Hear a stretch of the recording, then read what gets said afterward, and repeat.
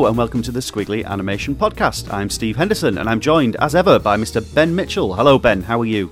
I'm smashing as ever, Stephen. Good.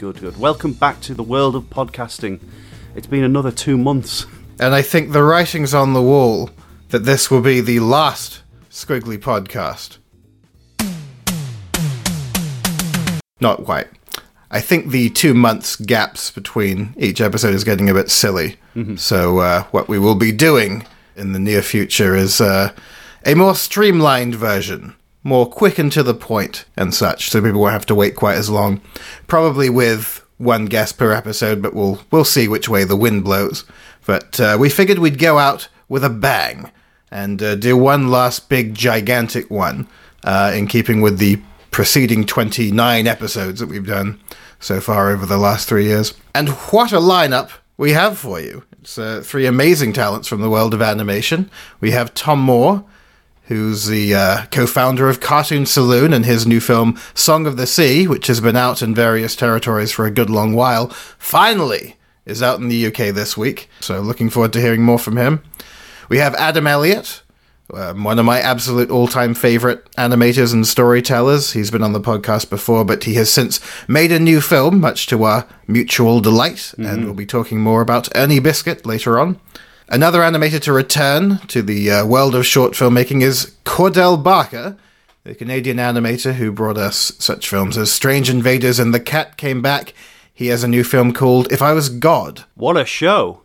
So let's not waste any more time with the preamble. Let's just dive right in, shall we? Before we move on to our guestesses and such, Stephen, what's exciting you about the world of animation? Everything excites me about the world of animation, Ben. I think I've got a problem. It's an exciting business. Shows and moving pictures, and then remaking the same television shows and moving pictures, and then remaking the same. Mother of God. Like, it became like a joke. Yeah. Like a few months ago, how ridiculous the reboot season was. And now I swear it's actually like, I don't know, people are listening in, and they're like, okay, what can we pull out now? Am I crazy? Is it just... It really does seem like this year has been stupid. It has. It's been absolutely ridiculous, the amount of remakes. I mean, with some have been successful, and some not so successful. The reason that they are doing the remakes is very transparent. It's because it's a safe market, and they know that parents will show their children the likes of the Clangers and such like that. And the Clangers is quite a faithful remake. I'm quite, just using that as an example, as a good example, rather. But you do feel quite downhearted to think that, 2 years ago we got given this tax break, and is this the best we can do? We got given this tax break, and we were thinking, well, this is our chance to shine. It's our chance to show the world what British animation is all about again. And we are still making the shows. We are still making quality shows. But we're not making anything original anymore. We're not it's difficult to watch the TV and see all these remakes. Most disappointingly is the knowledge that actually a lot of people are trying to do something new, and they're just not getting past the sort of crucial stage. Mm-hmm. One of the things I've been involved with recently is having a little look at some pilot pitches for various television shows. A couple of networks have these rolling solicitations for new content, new ideas. Some of them have been really good. Mm-hmm. And if any original ideas are getting sort of picked up, they're always the really, really sort of play it safe options that don't push any boundaries, that don't take any risks whatsoever.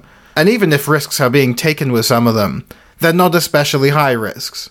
You know what I mean? Yeah. They're not things that can be kind of amended on the fly, as any show that is taking itself seriously should be expected to do. Mm-hmm. Lots of shows, maybe if their first sort of steps kind of falter a bit, they work it out. They settle into something that works for the audience. They draw on their strengths.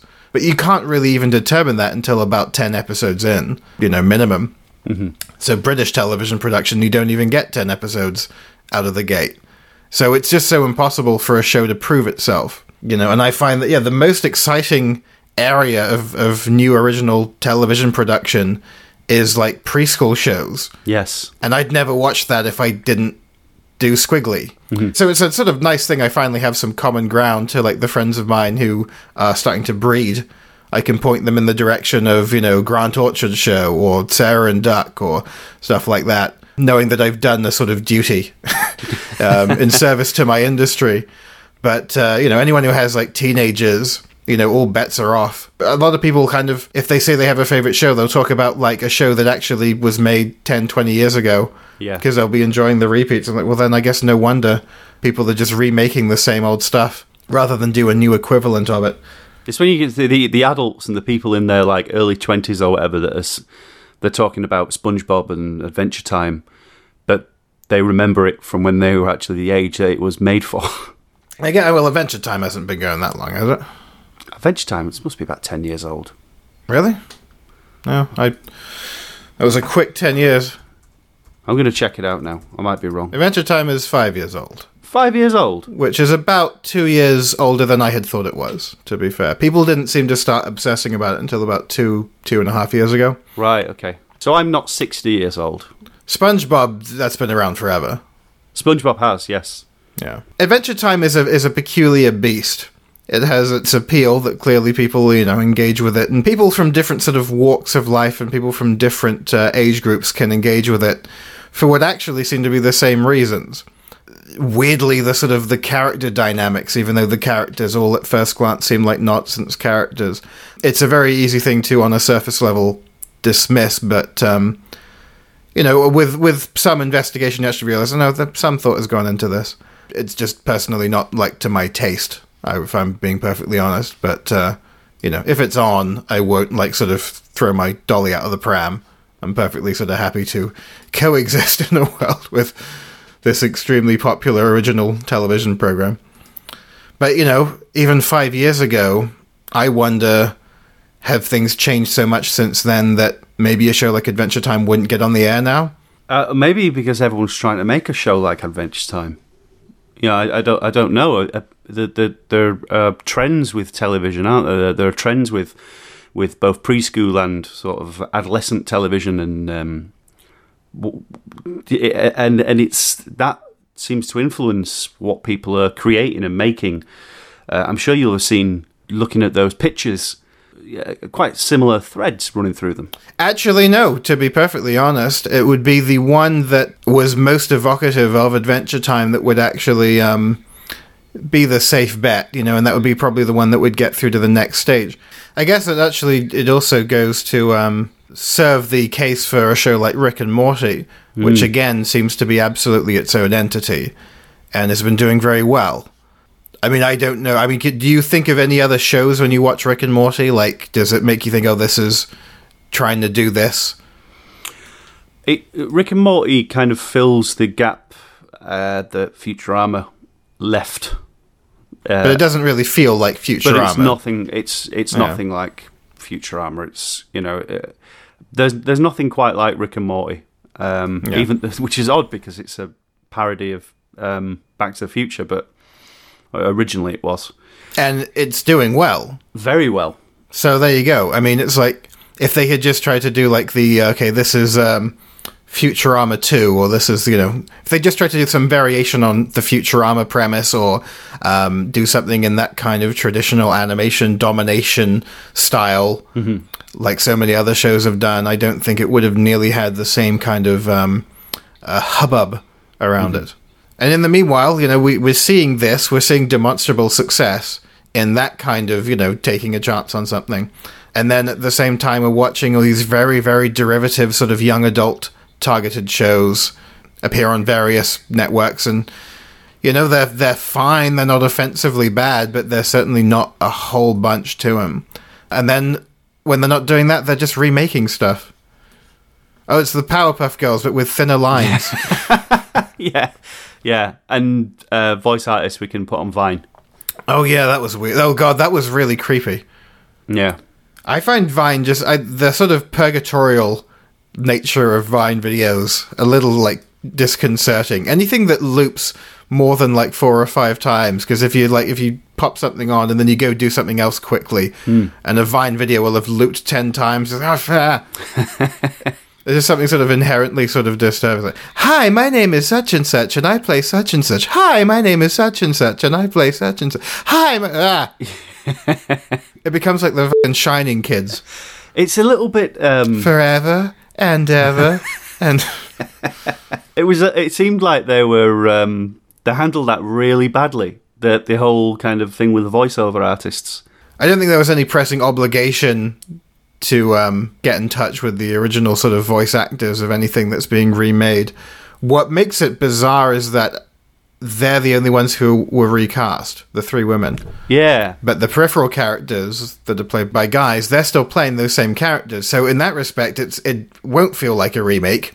They'll feel like the sort of part of the same universe. It will just be like the girls who are supposed to be the main characters that will have the completely different vibe. You know, what I did find kind of sort of interesting is in one of we had the guy who does the new Ninja Turtles on the last episode, and I may be getting my Turtles wrong, but I think in like the very old cartoon that you and me would have watched, the guy who played Donatello is now playing Raphael in the new one. Yeah.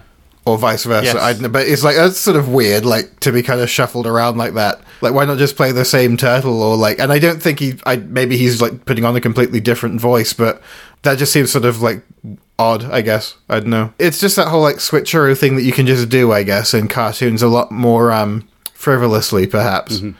You don't really see that in live action. Maybe on theatre. Or, you know what you see it in? This is the bane of my Twitter existence. That little Ben Mitchell on EastEnders. There's a different one of those every 5 minutes. And I don't watch EastEnders, but of course I'm aware of the character because every time he does something shitty on the show, Twitter is ablaze with people saying how much they want to hit Ben Mitchell in the face with a brick. And I'm like, oh no, they finally cottoned on. Oh wait, no, they're talking about the guy in the show. But yeah, there have been a lot of those kids. Because I did sort of look it up, and there's like 3 or 4 different actors who played that character. And I guess you can just kind of, if it's a soap opera, it's like, well, people are going to be used to anything within a week. Yeah. So it doesn't really matter who plays who. There's the old joke, isn't there? They go upstairs for 3 years, then they come down, they're a different actor, especially when it's kids playing them. Oh, right, you know, when they need a storyline out of them, they'll come downstairs and they'll have, you know, grown or shrunk or, you know... So long as he wears his glasses, he's still Ben Mitchell. You know, that was a thorny adolescence. Yeah. All of the press releases that came with the new Powerpuff Girls were quite unabashedly keen to point out how much of it they hope will be a vehicle for new merchandise. Mm-hmm. Loud and proud, they're saying, and we're going to be releasing costumes through this company, and we're going to be releasing toys through this company. Buy-to-own DVDs and home media will be going through this company. It's just sort of... That kind of seems like the part of the press release that you sort of maybe, like, shunt at the bottom a little bit. Yeah. You know, maybe talk a little bit more about how excited you are about, you know, new life in the show and these timeless characters. And no. And the dolls will come out on, you know, February such and such, and... All right. Wow. Gotta catch them all. That's such a transparent kind of way of... Good God, that's horrible. That's a sort of... I mean, we all know now what's it about anyway. All remakes are about, you know, selling new merch and things like that. It doesn't really matter what, you know, how good or how bad the actual show is. It's you know, it's about that established audience and it's about selling merchandise to them, but... Blimey, to be so unashamed about it. Oh, well. So, have you received any excuse for the for Be Cool Scooby-Doo or Wabbit? Any excuse? Any excuse? Any sort of merchandise-led excuse? I'm sure that will have its part to play. Yeah. It's a bit like New Coke or New Pepsi, whichever was the one where they changed the ingredients and then changed them back to appease the consumer. Yeah. And you have to wonder, maybe they just changed it originally just to kind of give themselves a shot in the arm when they went back. It seems kind of like that's what they're doing with Scooby-Doo and Bugs Bunny. Because they did that, what I felt was a pretty hard-to-watch sitcom version of Looney Tunes. And then I didn't watch Scooby-Doo at all, but from reading the kind of information about that, apparently the last couple of versions of Scooby-Doo have tried to be a little more like dark and edgy, and that hasn't proved good bedfellows with the aesthetic or the vibe of Scooby-Doo and their mystery, mischief, or whatever. Dark and edgy. I guess they're going to be sort of purposefully more campy and 60s and retro-y. Apparently the structure of the new Looney Tunes show will be more like the old kind of theatrical shorts, I guess. Mm-hmm. But again, they mentioned that, but we're going to have a whole bunch of new characters to liven things up again. I'm like, oh, okay. So it probably won't. But honestly, there were like 8 billion original Looney Tunes. It was sort of an embarrassment of riches as far as... as long as they're not sort of deleting those from existence, then... do what you like, I suppose. Yeah. I have to say, from what little I've seen of the new design style of Wabbit, it looks like a sort of better spin on contemporizing the designs of the Looney Tunes characters. I thought that the Looney Tunes sitcom version of the redesigns, I don't know, just didn't feel like it fit nearly as well. And then before that, they did that awful one where they're all like superheroes. Yeah, lunatics. And so, you say, okay, well, we have this bunch of characters that we can do something with. You want to try and do something new with them? Okay. I mean, an all-superhero version of the Looney Tunes characters, is that much more artistically lower than doing a version of the Looney Tunes where they're all babies? Yeah. And that was fine. No one... Well... seemed... Maybe people did care about that at the time, but people our age certainly wouldn't have known. Yeah.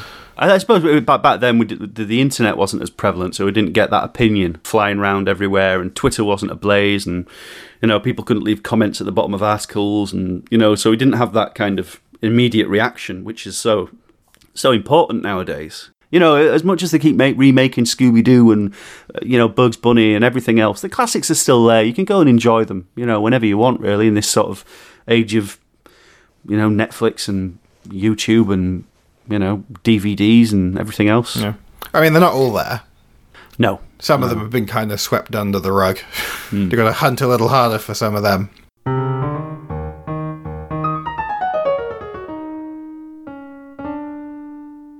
Speaking of needless reminiscences and nostalgia, we can talk a little bit about what's been going up on the site in the 2 months plus since we last were gracing your eardrums. One thing quite recently is a little piece by John Lilly on the world of Pokemon, which is something that I had a little look through. We've never really talked about Pokemon on Squiggly.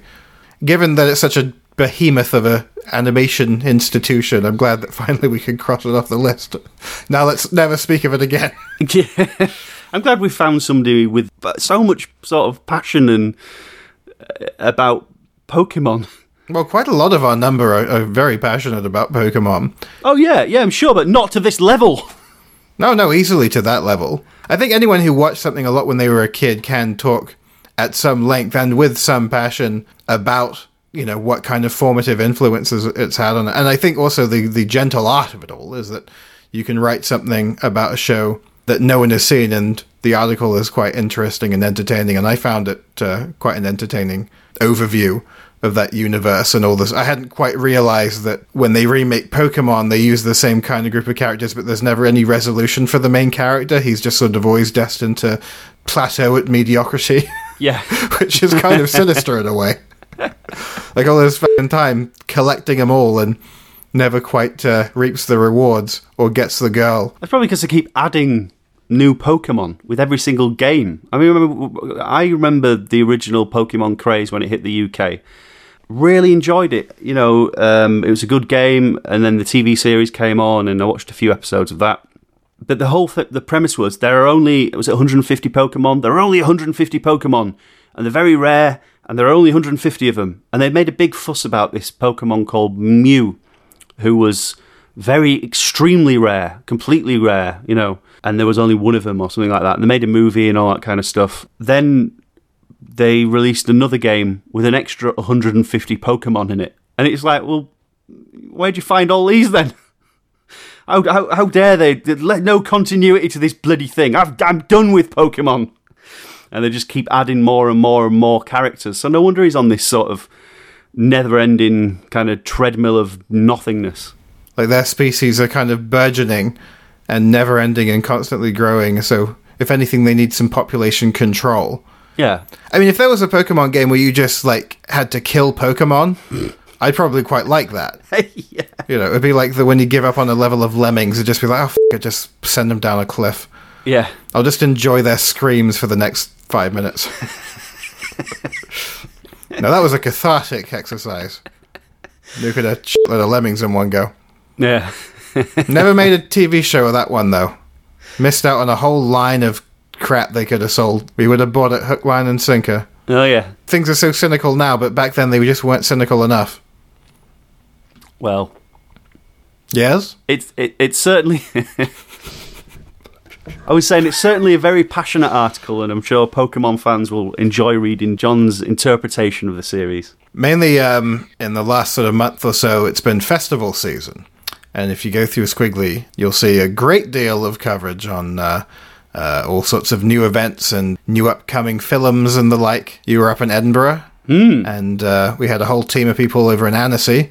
Alas, not you or I at Annecy this year. You know, hopefully we'll be back again next year or in the near future, certainly. It looked like a good one. Women filmmaker-oriented. Thematically quite interesting. So if you're interested in seeing what you missed out on, or perhaps if you were there revisiting some of it, you can check out a whole bunch of film reviews and event reviews. There's reviews for upcoming films such as Mune and Rami Shire's Long Way North, which I don't believe either of them have UK release dates as of yet, but they both seem quite interesting. Mune, I think I hadn't quite realised. I had just sort of, perhaps in my head, written it off as sort of more generic CG fare, but there actually is some fun design stuff going on there. Little like with something like The Book of Life that, you know, at first glance just looks like, oh, another one of these, and then you look again and you're like, oh, no, they actually put some thought into this. You know, at a crucial stage, at that sort of like visual development stage. Sarusa Berry, Miss Hokusai, another film that was part of the Annecy 2015 feature film selection. There's a review of that up.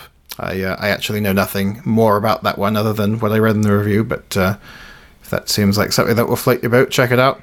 And, here's an obscure one, Minions. We have a review and interviews with the directors up on Squiggly, if you like a film that, as far as I can tell, is been spun off from a Haribo sweet line. There's a lot of stuff that I kind of wish I'd been able to check out, but definitely it's getting me excited about stuff that is on the horizon. There's also a look at what's coming up from Pixar, some stuff that we've... one thing that I'm quite interested in is this Sanjay Super Team. Yes, that looks pretty cool, doesn't it? Yeah, it looks great. It's about a young lad who... Is it him trying to understand his father's worship? He's obviously worships superheroes, and his dad worships. So all Hindu mythology have been sort of turned into like a super team of super characters, and it's about that really. That's about as much as I know. The Annecy things this year. Have you seen the Goblin that always do the intros to every festival? Like every day they do a different one. And it's usually based around what the festival decides to focus on. So during the Irish year, when we were there, it was based on Irish folktales, things like that. And this year, with Annecy's having tribute to female animators and people within the industry, there's been some very sort of interesting films about women animators. Sort of homages to their style and the work that they had done. Yes. Yeah. So Lottie Reiniger, very sort of reminiscent of her style. Yeah, that was a extremely kind of a poignant one at the end. You know, they're only like a minute and a half each. So I recommend people going to find them online. There's an article on Squiggly, so you can find them there. But that was a very poignant one. But the one I kind of had problems with, especially after a year of McLaren celebration, is the Evelyn Lambert one with Norman McLaren the Spider. Did you see it? Oh yeah, I've seen them. It's incredible. Norman McLaren's, painted up to be this kind of terrible arachnid monster thing, and I don't think that was the case. So to paint him up like some kind of evil spider, it seems a little bit kind of could have done a bit more homework there. Oh, maybe they had dug a little deeper. Maybe he was a cad and a bounder. Maybe there's something to that. Maybe. Yeah. Because I think everything that you've just said is pretty much the version of events that I think most people would be familiar with. So if something comes along that suggests that actually there was something a little more sinister at play, then that would actually encourage me to sort of dig a little deeper and learn a little bit more about the exact circumstances around it. There might be something to it. Or it might be absolute libel and we'll never get any nice films again. Who knows? Watch this space. I haven't heard Norman McLaren deny it. No. From his... Yeah, it's been awfully quiet these last few years. evil web in the sky.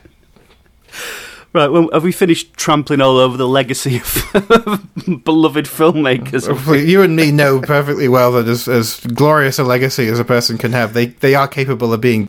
Yeah. I'm sure Norman McLaren had his off days. There, I'm going to say that. Within his enormous spider's web. Yeah, okay. No, you're right. That probably literally he wasn't actually half man, half spider. Probably in that respect, they may have taken some artistic license. My kind of almost a caveat, like for a truly great artist, is if I learn a little bit about who they are in real life, and the ones that I really admire, they all seem like people I would never ever want to meet. Yeah. You know? Yeah. You know, Francis Bacon seemed like an absolute nightmare, and evil in some respects. You know, singers that I really like, they seem like they'd be insufferable to be around. Did Dali kill somebody just to know what it was like to kill somebody? Well, you know, I mean, we all got to have a hobby. Yeah. I certainly don't see anything constructive in romanticizing the legends of animation, you know. I mean, Chuck Jones has his detractors, and he's like a hero.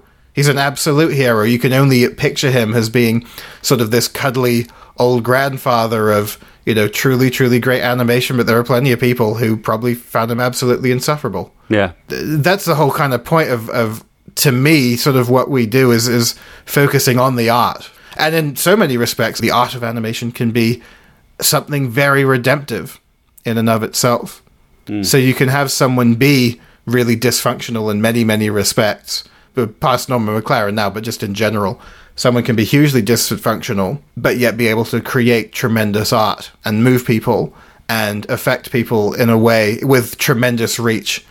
And that then, when you consider their personal inability to not alienate people, that's like a tiny drop in the water of the overall effect that they'll have on the world. That, to me, is quite romantic in a sense. That's a girl I studied with. She was an absolute nightmare. I don't know if she was just sort of insecure, but she was just like lash out at everyone. It got to a point where it's just like, well, I can't make the effort anymore. And everyone, I'm sure, knows people like this, or they work with, or studied with, or grew up with, or whatever. There's someone, the kind of person who, like, they just are such a drain and so exhaustingly, like, angry or, like, just sort of bitter about things. And yet she made a film that was really very good and quite touching, and perhaps shone a little insight into the inner demons that she has to kind of wrestle with on a day-to-day basis, and that kind of gave her this tremendous humanity.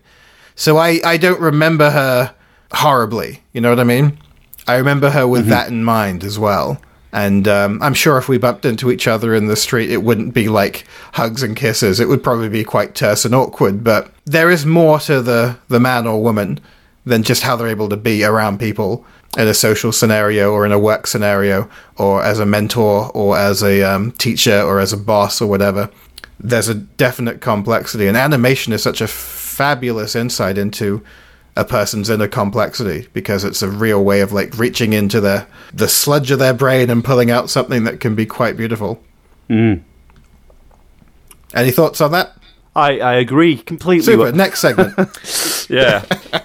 Back to the festivals. You were at Edinburgh. How was that this year? It was great, yeah. They celebrated the work of Barry Purvis, and with a screening of his work, which was nice to see on film. They showed it on 35mm. So it was great to see screenplay again, which I've not seen on the big screen. I've only ever seen on the small screen. And then his more recent works alongside it. So it was great to see the whole kind of, his career played out on screen, and he was very witty and as you'd expect, entertaining on stage. The festival itself is wonderful. It kind of focuses on. It's a great place to. The festival itself is wonderful, and it's a great place to understand what's happening in British short animation. So as much as we were complaining earlier on, Ben, about remakes and television and everything that's going on there, British short film, if it can get made, is still alive and well. British short animation. And there were some standout films at the festival that I'm sure we're going to see at other festivals throughout the year. A few particular favourites of mine is, have you seen Teeth by Tom Brown and Daniel Gray? Mm-hmm. Oh, wow, what a film. Yeah, made my gums itch. Yeah. It does that, doesn't it? It really kind of gets you, and you sort of squirm, and you feel every bit of it, every single bit of the film, and the punchline is just, I call it a punchline. It's a superb ending. It kind of brought to mind the old sort of days of like the Spike and Mike collections. Yeah. Do you remember those sort of shows they would put together, the really, really dark, like uncomfortable to watch but really good animation? Yeah. That's sort of, because animation hasn't for a while had such a kind of like physical reaction from me in terms of like having to actually like go and sort of claw at my face a bit. Mm-hmm. But except for actually a film by Signe Bauman, which was also about teeth. So maybe I'm just weird about teeth. Maybe. now that I come to think of it. And then this thing is that it doesn't leave you the idea of sticking that punchline in at the end. It's like a kind of it's a reaction. It's a kind of like, oh, brilliant. It led to something. It led to kind of, it wasn't just like a horrible sort of feeling right the way through to the end. It led to a kind of a real satisfying conclusion. Mm-hmm. And it's very visually as well. It's quite it's a lovely film to see. Lovely to see, obviously not.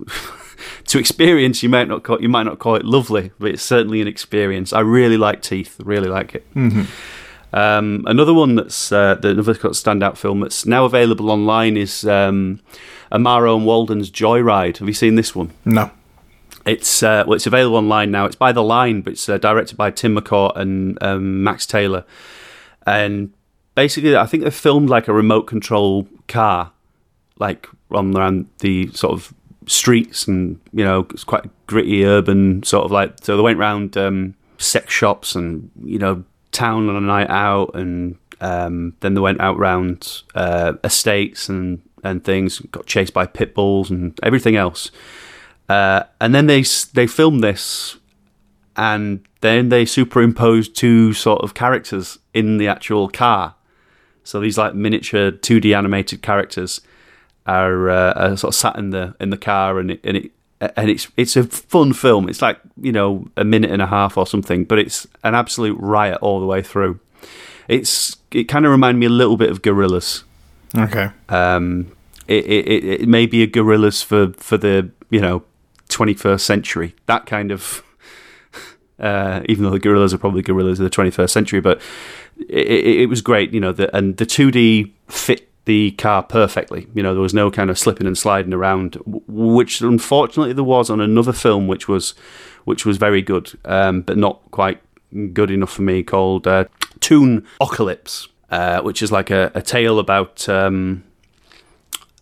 these alien creatures come to Earth, and these aliens are 2D, and then after a year things go bad, and they begin to kind of make things bad for the people of Edinburgh, basically. And it was like a 20-minute long film, kind of student filmy in a way, the way that it was presented and the acting and things like that, but still entertaining enough. I enjoyed it. It needed a few changes, to make it extra special, I think. What would you say were the films that had that kind of extra special element? What were the ones that really popped for you?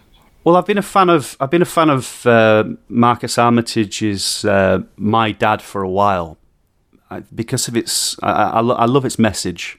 The idea of adults influencing children and influencing their kind of ideals and the way that it kind of the way that the film degrades over time with. And the boy's life becomes worse for this sort of right wing influence. It's a real kind of it's a great demonstration of what animation can do. That was a very good one. The NFTS films were absolutely superb. I love the NFTS selection this year. We had Edmund by Nina Gantz, which won at Annecy. Once Upon a Blue Moon by Steve Boot is a kind of... looks very handmade, but it also looks like real top-quality children's television work. Very well put together, very comic-y. And I really enjoyed that. That's Once Upon a Blue Moon. And Andy Martin has created a film called Mr. Director, which film fans will absolutely adore. Animators will absolutely adore as well. It's just about this guy with an enormous ego going through... It's like a mockumentary, but it goes through his past work. Like films like Robots vs. Bananas. Things like, just daft, just ridiculous films. And this Mr. Director stands in for, Spielberg, Lucas, whatever, all these guys through history, but he's just a big pompous ass. When pomposity clouds artistic judgment, yeah, which I think is something that a lot of major directors kind of suffer from. Yeah, Andy Martin, of course, did The Planets, which was that monthly series of short animations from I think 2 years ago that he then edited into a longer film. Mm-hmm. And The Planets was a fabulous showcase of all these different animation and design styles. And I think a lot of people's favorite segment of The Planets was the stop-motion claymation segment on a planet that's at war, a sort of war of words with one another.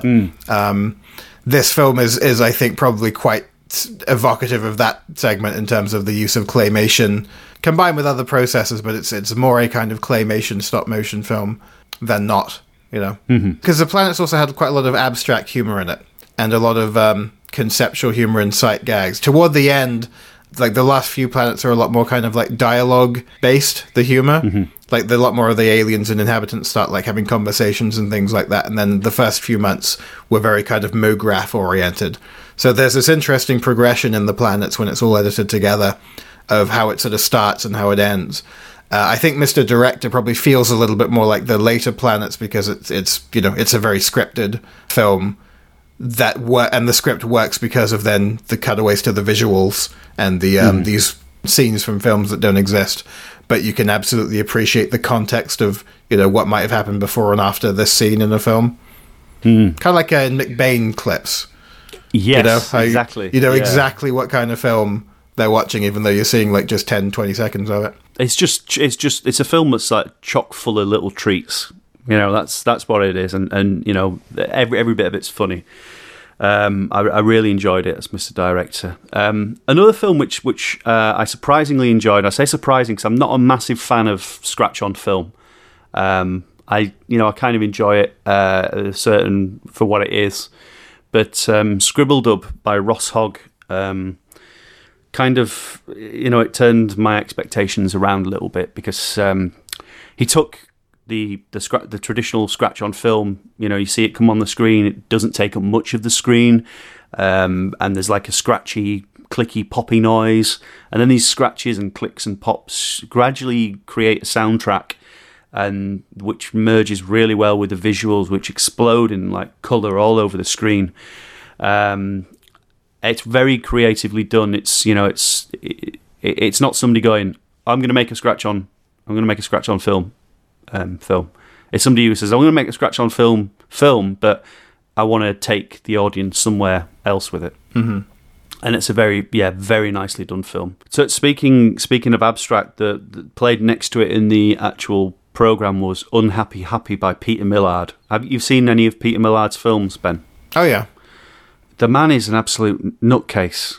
He's very nice guy and everything, but his films are just the work of an absolute madman. He knows which point I will wonder what's wrong with the film and turn around to look at the projectionist, and then he continues on this kind of mad, rambly, colourful, musical adventure of a film. I think I described him last year as a stand-up comedian who can make jokes about comedy and make people laugh. So really, it's not so much about being like a madman, it's actually being quite astute. Yeah. And able to convey something simply, but in a way that... I mean, to make a simple and abstract idea funny, that takes an actual sort of keen awareness of your craft. Absolutely. So on a surface level, something looks like it's all kind of rushed out with crayons or whatever, but then, you want to watch it again and again, and it's funny. It's always sort of tricky because it's almost like audiences being as conditioned as they are by what is just sort of on whenever you turn on the television. If anything is the slightest bit challenging, it's like, OMG, mind equals blown. Like, WTF did I just watch? Yeah. This person must be on so many drugs. It's like, no, they're just creative, Yeah. Settle down, folks. Get a hold of yourselves. They had a funny idea and they did it. Yeah, Syriac is another one, is a prime example of that. Syriac Harris, the guy who does all the sort of the mad stuff. Other films that were showing at Edinburgh were international films. And I suppose my standout favourite, although there were some fantastic films there, would have been Ernie Biscuit. Mm-hmm. You've seen Adam's new film, Ben? What do you reckon to it? Well, I think that it's absolutely in keeping with the Adam Elliott style of filmmaking that I think you and I both adore. I think it's absolutely perfect. I was a little thrown at the beginning. The opening couple of minutes are quite different. Sort of French physical comedy based almost. But quite quickly it then settles into a very sort of narrated, character-driven piece, sort of mini sort of biography, as with all his other films to date. And it felt like sort of somewhere between Harvey Crumpet and his original trilogy of films, Brother, Cousin, and Uncle. We've had Adam Elliott on the podcast before, and I listened back to how we introduced him and discussed him back then, so as to not repeat ourselves too much.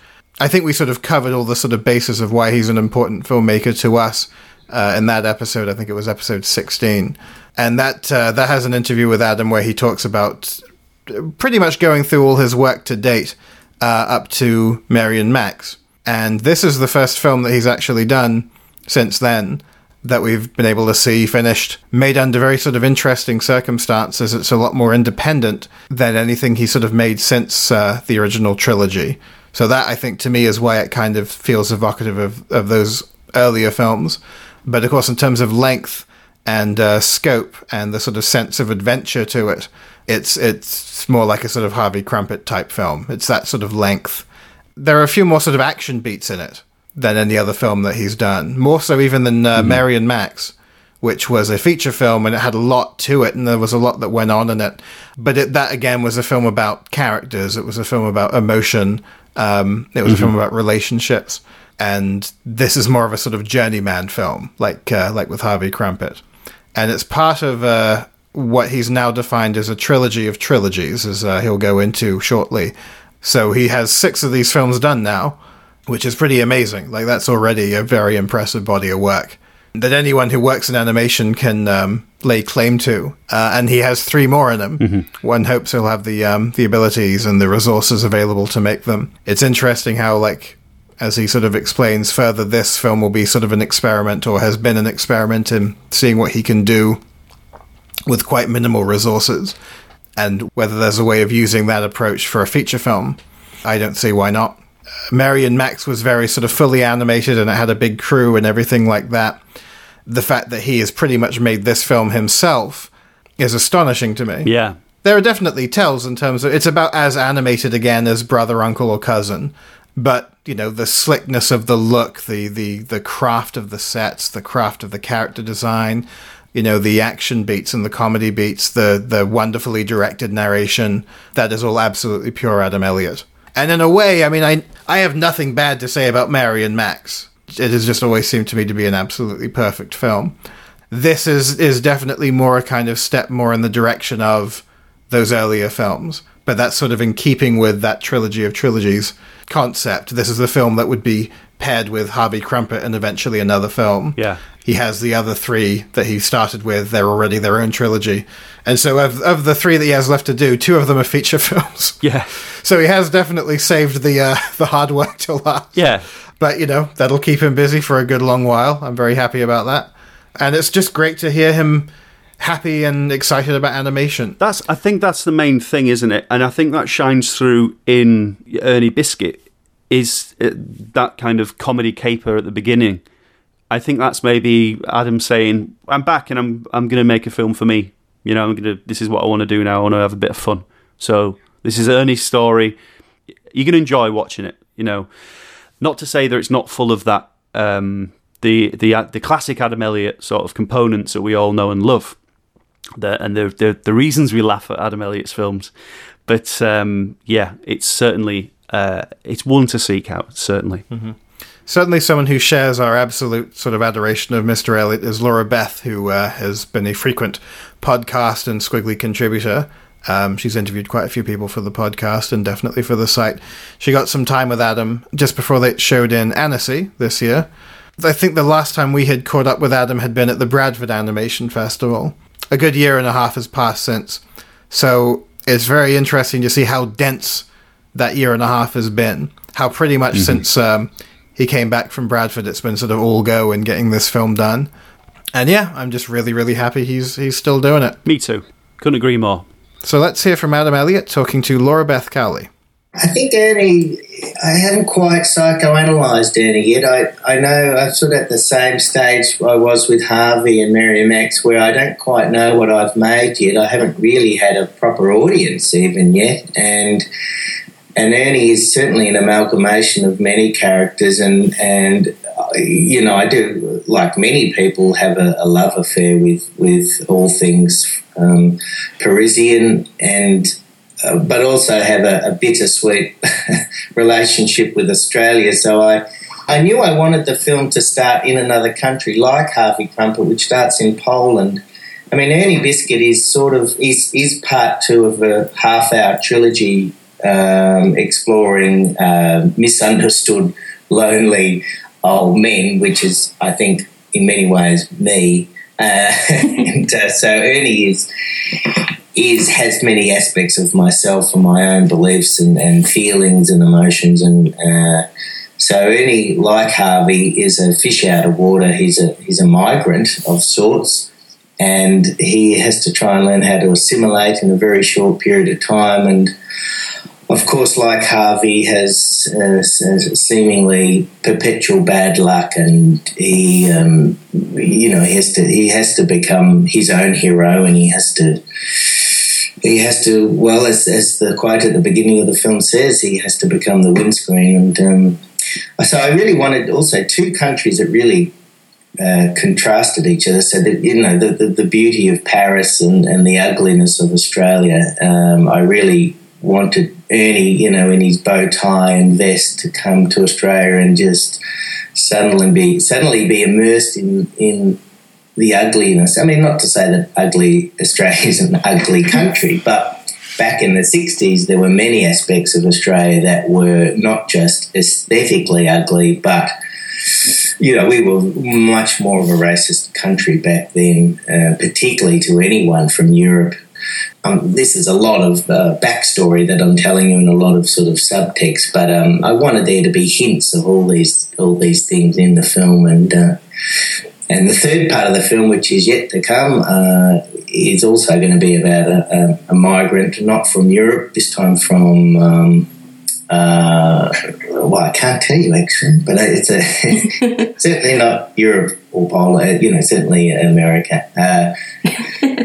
So that whether or not that film will ever get made, I mean, really, you're only as good as your last film, so I'm hoping Ernie will hopefully open a few doors. I mean, Ernie was in many ways, a very experimental film too, because after Mary Max, which cost about 8 million Australian dollars, we realised that was a luxury, and to get that sort of money from the taxpayer was really just a one-off, and it was mostly because of Harvey Crumpet and the Academy Award that suddenly we had this window of opportunity. So we were very lucky to make Mary Max, but there's no way we could raise that sort of money here in Australia. And so I realised that my films had to get more economical, more efficient, cheaper to make.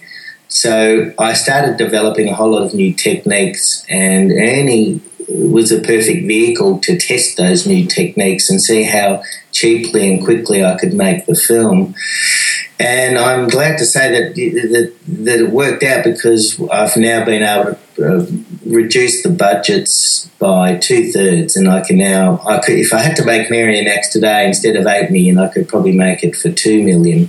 So it means that if I ever get the chance of making another feature, I can I can ask for much less money from investors, and also I wanted to make Ernie because after Mary Max, I really felt I wasn't getting my hands dirty anymore. I mean, on Mary Max, I was the conductor of the orchestra, and I really was preferring to be one of the musicians, and I just missed playing with the clay, and I missed making things with my hands, and I am a control freak, and I really wanted to do as many of those things again as possible. So I set myself a very difficult task of writing, directing, animating, producing, editing, constructing.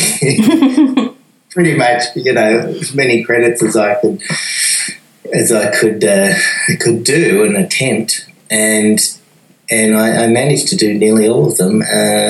I mean, I had to get a sound mixer and a color grader at the end, but I mean, there's certainly there are, I think, parts of Ernie that don't quite work, and parts of the film that are,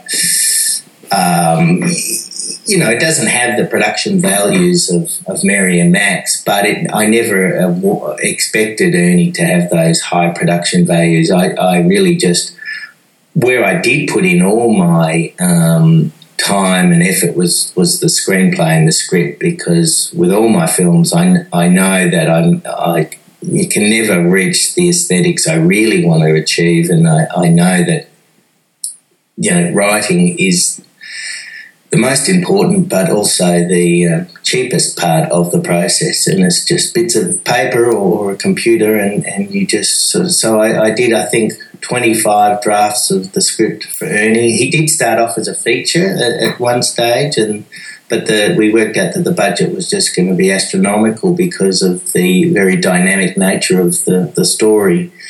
So I quickly realised that no, Ernie would work better as a short than a feature. And it's been a long journey. It's been 5 years, and he's getting into lots of festivals, but, I often worry about that I might be getting into festivals based on my reputation. I'd rather get into festivals based on my film. But it's a beautiful film. Oh, thank you. Well, I often wonder whether I'm just remaking the same film each time, and I think, as I said earlier, all my characters are elements of myself or alter egos, or they're certainly over the years I've realised that these characters are in many ways me. So Ernie, I do worry I'm becoming formulaic as well, but I don't know, I try and push myself with each film, and I think the role of a director is to push the boundaries and to try and strive for new ways of telling stories and new types of characters. So I do feel that I'm evolving, but, it's really up to the audience. They might just see that I'm just remaking myself each time, but who knows. I really liked Angelina, actually. She's very different to your other puppets, as well as a personality. She's very different because she's so quiet. Because I know none of your characters talk, but they're very expressive. And she's almost like a noir character. Yeah, she's Angelina's an evolution of many other characters I've always wanted in my films, and I wanted her to be strong. I wanted her to be rigid. I didn't want her to show any signs of weakness, although she does show some signs of vulnerability towards the end. She's had a tragic life, but from my point of view, I see her as a very strong character, and she only appears briefly, but she, of course, has a big impact on Ernie, and I didn't want to over-animate her either. I mean, again, it's so much easier and quicker to animate a character who doesn't have eyes and who doesn't walk, who doesn't talk. Just basically, she's very static, and sometimes I worry that I've made her too static.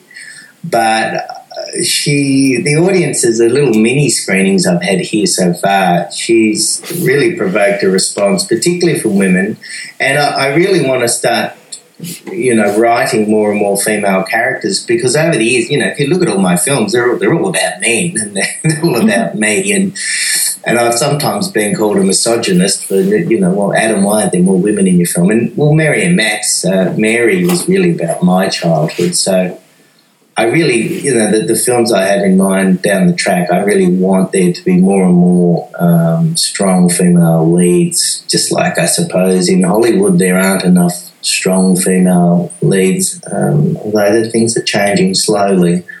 But anyway, yes, so Angelina, I don't quite know where she came from. In the feature version of the film, she had a much more colourful backstory, and there was a lot more melodrama, because she is melodramatic. Originally, she did speak, and I wanted Angelina Jolie to do her voice. But, of course, that was that would have been a very expensive exercise. She reminds me a bit of Morticia Addams as well.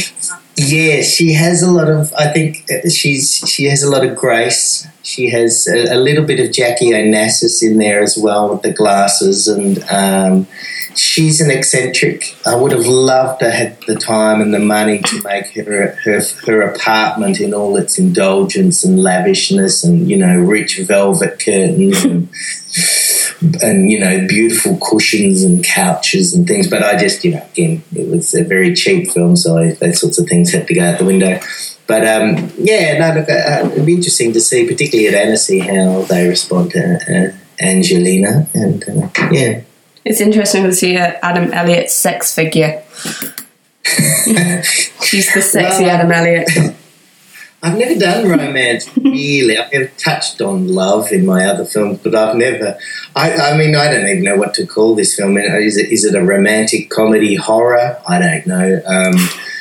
I sort of wanted to make a lighter film too after Mary and Max, which was a very, Mary and Max upset a lot of people emotionally, and I wanted to make something lighter just for my own sanity, and I also wanted the characters to sail into the sunset and both be alive, and so I tried to make this film happy. I mean, there are dark moments, of course, but apart from those moments, I see it as probably the fluffiest film I've made. How is the puppet and the rest of the cast holding up now after filming? Well, look, I'm probably going to upset you by telling you, but I upset everybody after each one of my films. I throw everything out. Not everything. I've kept some of the characters, but for me, it's very cathartic destroying everything once the film's made. It took a year to build and shoot everything, and then a day to destroy it all. But it doesn't bother me because it bothers other people, but it doesn't bother me because I treat my films like a theatre company would treat their sets, and that theatre companies don't keep everything. They recycle, they reappropriate, and and on this film I used very minimal ingredients. There was no mould making or airbrushing or wood. Everything was basically either cardboard, clay, wire and paint. So no, not many of the characters. Just for me they're always temporary, and I'm not really. I have exhibited my puppets and sets and props in the past, but I feel uncomfortable doing that, and I'm really reluctant to put them all on display. I don't even call them puppets. I don't even like that word. I call them sculpts, and they're vehicles for telling a story, and really what's important is what's on celluloid and what's now digital, and that's where they all belong. They all belong in this magical world of cinema, and they don't belong on shelves or under glass domes in art galleries. I don't know. It makes me sort of feel uncomfortable. Anyway, I'll get off my soapbox now. Do you never think that maybe you could use those to help fund your next film? I certainly could. Everyone just says, Adam, you're throwing money in the bin. You could be putting these on eBay, or you could be making miniatures. But this new type of clay that I'm using, unfortunately, over 25 degrees Celsius, it starts to deteriorate and melt. So they're not even. I'd rather make characters that are a lot quicker and more efficient environmental to make than ones that will last forever on a shelf. But look, Mary Max, I've still got a few characters from that. There's a couple of Harvey Crumpets I still have, but there's nothing from Uncle, Cousin and Brother, my earlier films. They're all gone. They're all at the dump. Wow. Sad, I know. It probably all goes back to way back to when I was at film school. The dean of the school souvenired one of my characters, Uncle, and she kept it on her desk for something like 15 years.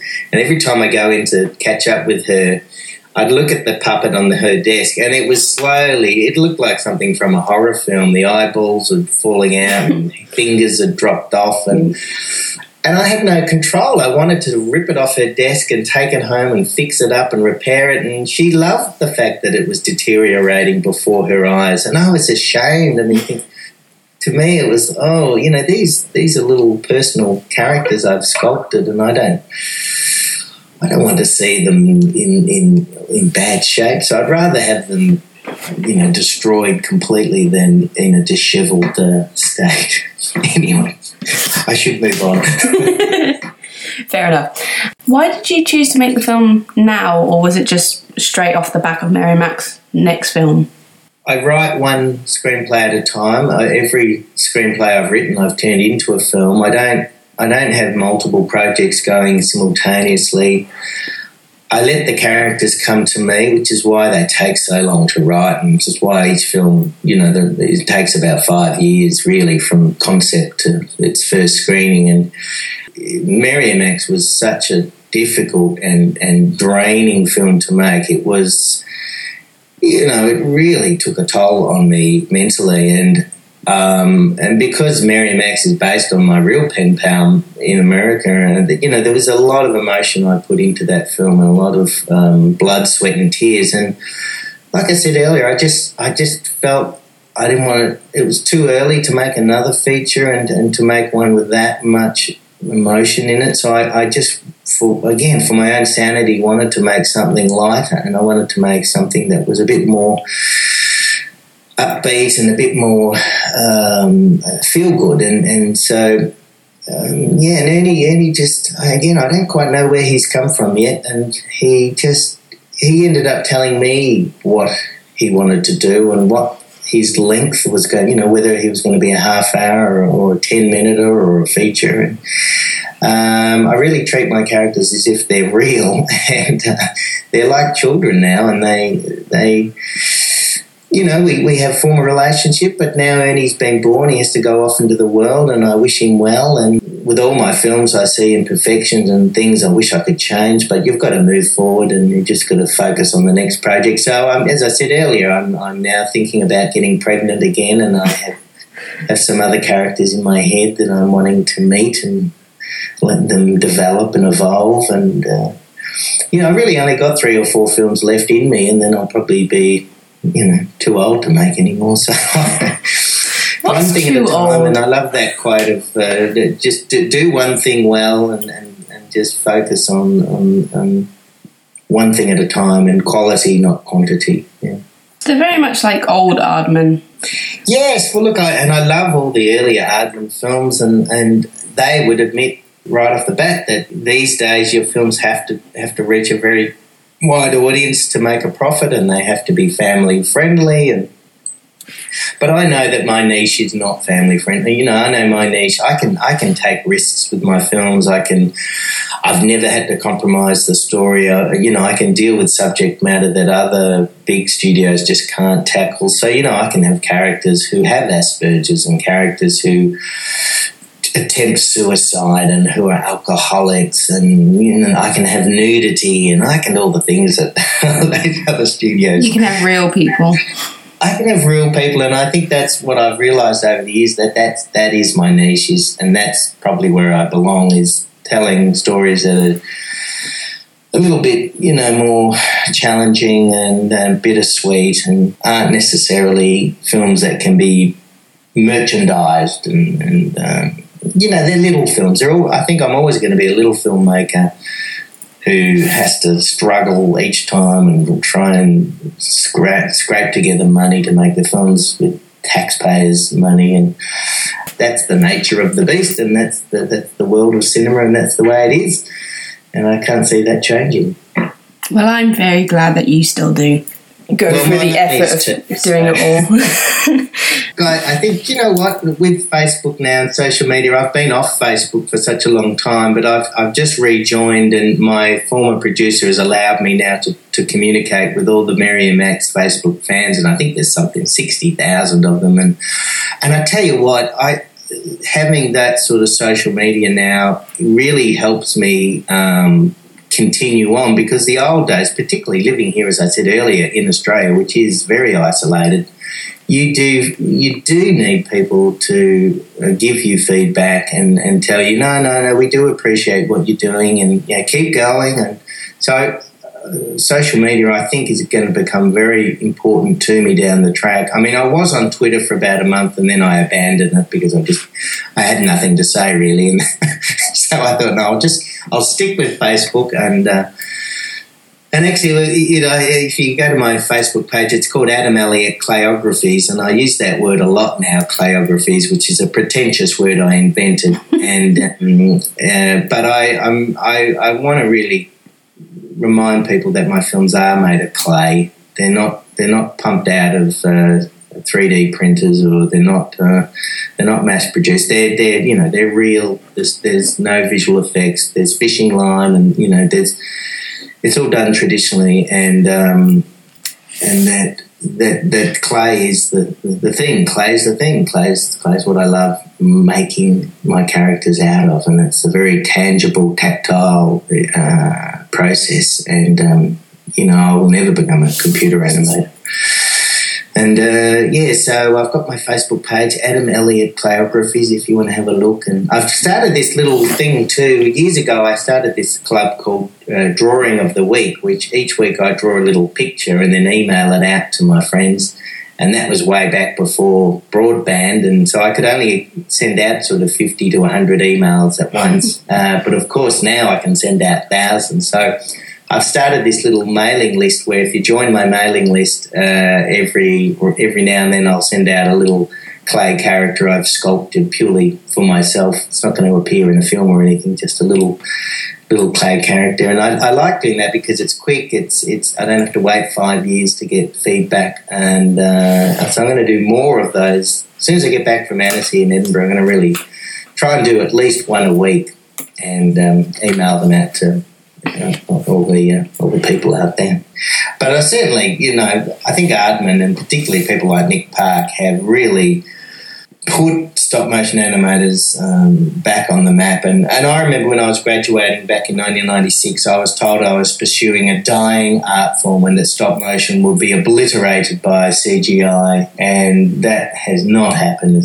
In many ways, it's the opposite. You look at the Oscars a few years ago, 3 out of the 5 feature films were stop-motion. There was Frankenweenie, Paranorman, and Pirates, the Aardman Pirates. So if anything, we're going through a bit of a renaissance, and I think that the digital technology is really has a lot to do with that, and that we can see what we're animating, and we don't have to rely on celluloid anymore. And it's just become much more liberating now to be able to animate in a way that's quicker and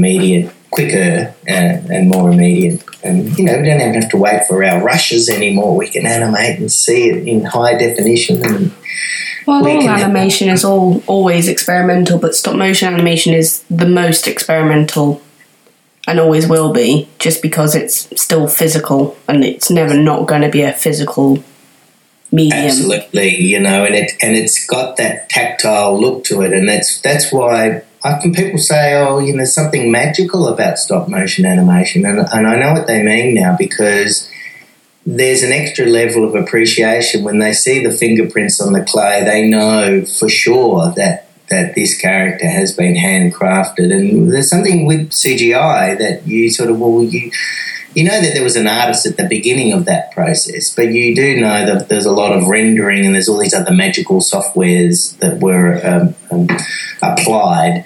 But with stop motion, you generally know that most of what you're seeing has been handcrafted. And, of course, there's plenty of digital cleanup. We can do rig removal and we can have digital skies and fake water and rain, all the rest. But, I mean, all my films are still, everything you saw in Ernie was handmade. Even the rain was a big sheet of glass I brought in and drew the raindrops onto the glass. Or nothing, there was no rig removal in Ernie at all. I just hid all the rigs magically. And this fishing line, I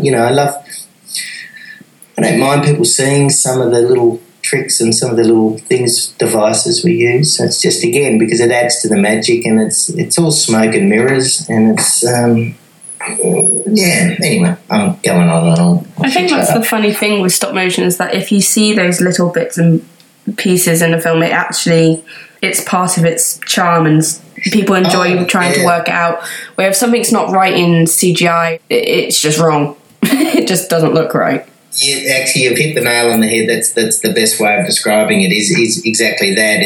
I think the audiences are more forgiving with stop motion. That they, I mean, it's a bit unfair in many ways. People think that stop motion is, CGI is just as slow and just as complicated, and in many ways more complicated than stop motion. But for some reason, we get a extra degree of appreciation because they think that, I don't know. We also, stop motion animators tend to be seen as loners, and I sort of like that stereotype, but it's not true. You know, we all wear black. We all wear black. I mean, I do wear black. I think too, I relate more to sort of painters and sculptors than I do to other filmmakers. And I have to be honest, I'm not a big animation buff. I don't go and see all the Pixar and DreamWorks films, and I much prefer shorts to features. As a viewer, I have a short attention span, so I much prefer shorts. And I really love, films that have a Schwankmeyer essence to them, or films that are experimental or scratch film. I like films where you can really see a texture quality to them. Yeah, and that there's a true auteur behind them, and that there's a real, I love that Annecy shows films where it's about the artist, and that the focus of Annecy is still the short films, not the ads or the series or the features. That shorts are the focus, and that's where it often begins for a lot of animators, is with a short. But often that's where it stays too, and that's why I love making shorts, and I will always want to make shorts, and that they're not stepping stones to making features, and they're not necessarily calling cards. They are an art form in their own right, and I'm always reminded of that, particularly when I go to Europe. That you meet animators who are in their 60s and 70s who have made nothing but short films, and that's great. I think short films in many ways are harder to make than features, because it's knowing what to leave out, not to what to put in, and paring it back and distilling it to its essence, and it's really hard to be succinct, and it's a big challenge. So that was Adam Elliott talking to Laura Beth about his new film Ernie Biscuit, the 6th in his trilogy of trilogy, so an eventual 9 films. Hopefully we will get out of him before he hangs up his animation socks. But animation socks. Yeah, that's I find that my workflow increases dramatically when I wear my animation socks. Are they like flight socks? Yeah. Yeah, fair enough. Very good for staving off deep vein thrombosis. Yeah. I certainly hope that Ernie has really kind of awoken the sort of driving him to create more, because, we need filmmakers like Adam Elliott. Well, we need storytellers like Adam Elliott. Absolutely. So returning to cinemas is director Tom Moore with his feature film Song of the Sea, a superb visual feast of a feature film. Ben, have you seen Song of the Sea? Yep, I would agree with that description. It's certainly one of the most sort of visually rich 2D features I've seen in a good long while.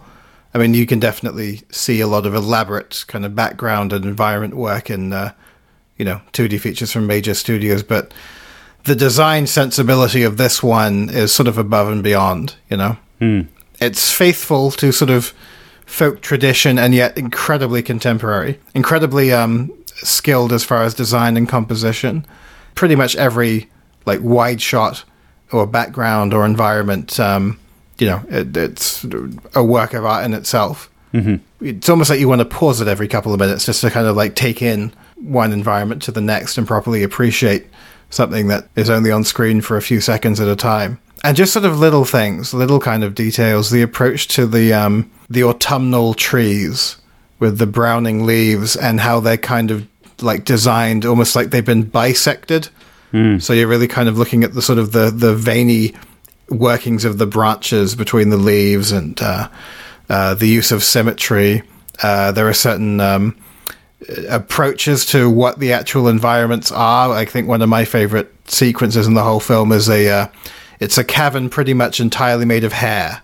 Yes. I think this film, honestly, I'm not a kid anymore, but I just sort of what I've pieced together from A, films I remember as a kid, and B, films that I see sort of, people 10, 15 years younger than me talk about, like films that really had an effect on them.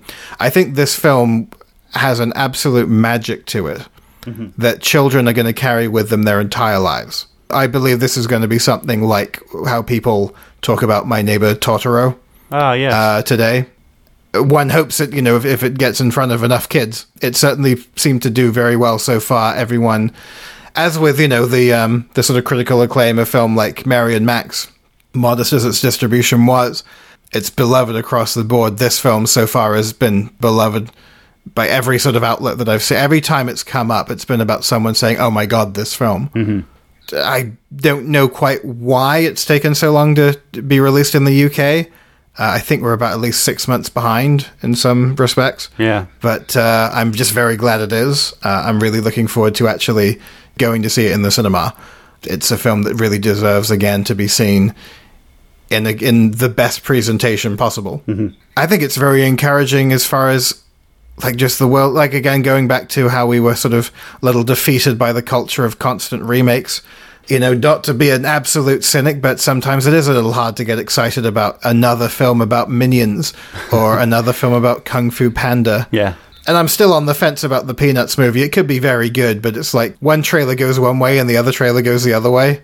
One trailer sort of indicates that it'll be right up my street, and the other trailer indicates that it could be absolutely unwatchably like drippy. Such is the world of trailers, you never really know. But I'm also, just because it's Peanuts, and, Peanuts are fine, but Jesus Christ, it's not as if it's a brand new world. Well, this is a film that it's steeped in sort of tradition and folklore, but it's taking the central kind of idea of what folk tales are, which is that they are not sort of, set in stone, and the whole kind of point of these tales being told is that there are different spins on them over the years. They have entirely different sort of mythologies to them from one era to the next. So in a way, this is taking, long established source material and completely sort of crafting this wonderful original story around it. While at the same time, even though it's changing elements of the folklore, that being the point of folklore is remaining very faithful to it. I don't know, I'm very impressed by the whole thing. Absolutely. I agree completely. The sort of notion of kids carrying this through their lives as this sort of magical film that they enjoyed from their youth. The film has I do like seeing it's something that's sort of kept for stop motion films such as The Pirates and Paranorman and the Box Trolls. Is that kind of appreciation for the craft that comes at the end of the film, and at the credits of this film. They show all the artwork that goes into the making of the film, which I think is always a lovely touch. In fact, The Pirates was quite difficult to watch at the end because you just stare at all the props that they stuck on the reel.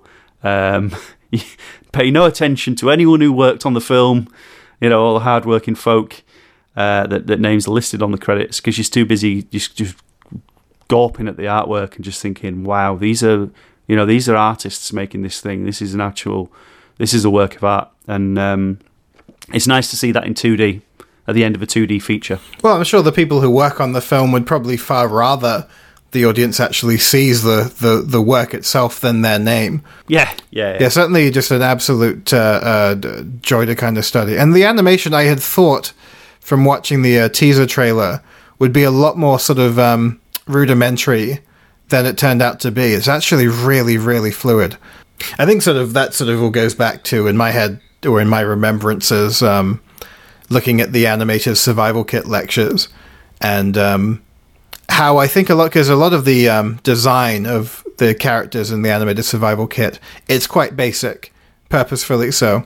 And I think for a lot of people who perhaps just sort of skimmed their book and never really sort of committed to it, they might not have thought that much of it, not really sort of appreciating what is actually being said or what is being conveyed. I think that comes through a lot clearer in the lectures where you're actually looking at the animated examples of what are essentially like stick figures for the most part, and how you can just inject so much life into them just by those tiny little movements of hands or hips or tiny little almost imperceptible facial things that characters can do, little things with the fluidity and settle and whatnot and secondary movement. And that's why it's such an important sort of first sort of port of call. Well, was it Williams? He talked of the Thief and the Cobbler as his masterpiece, that these master animators would make a masterpiece, a feature film.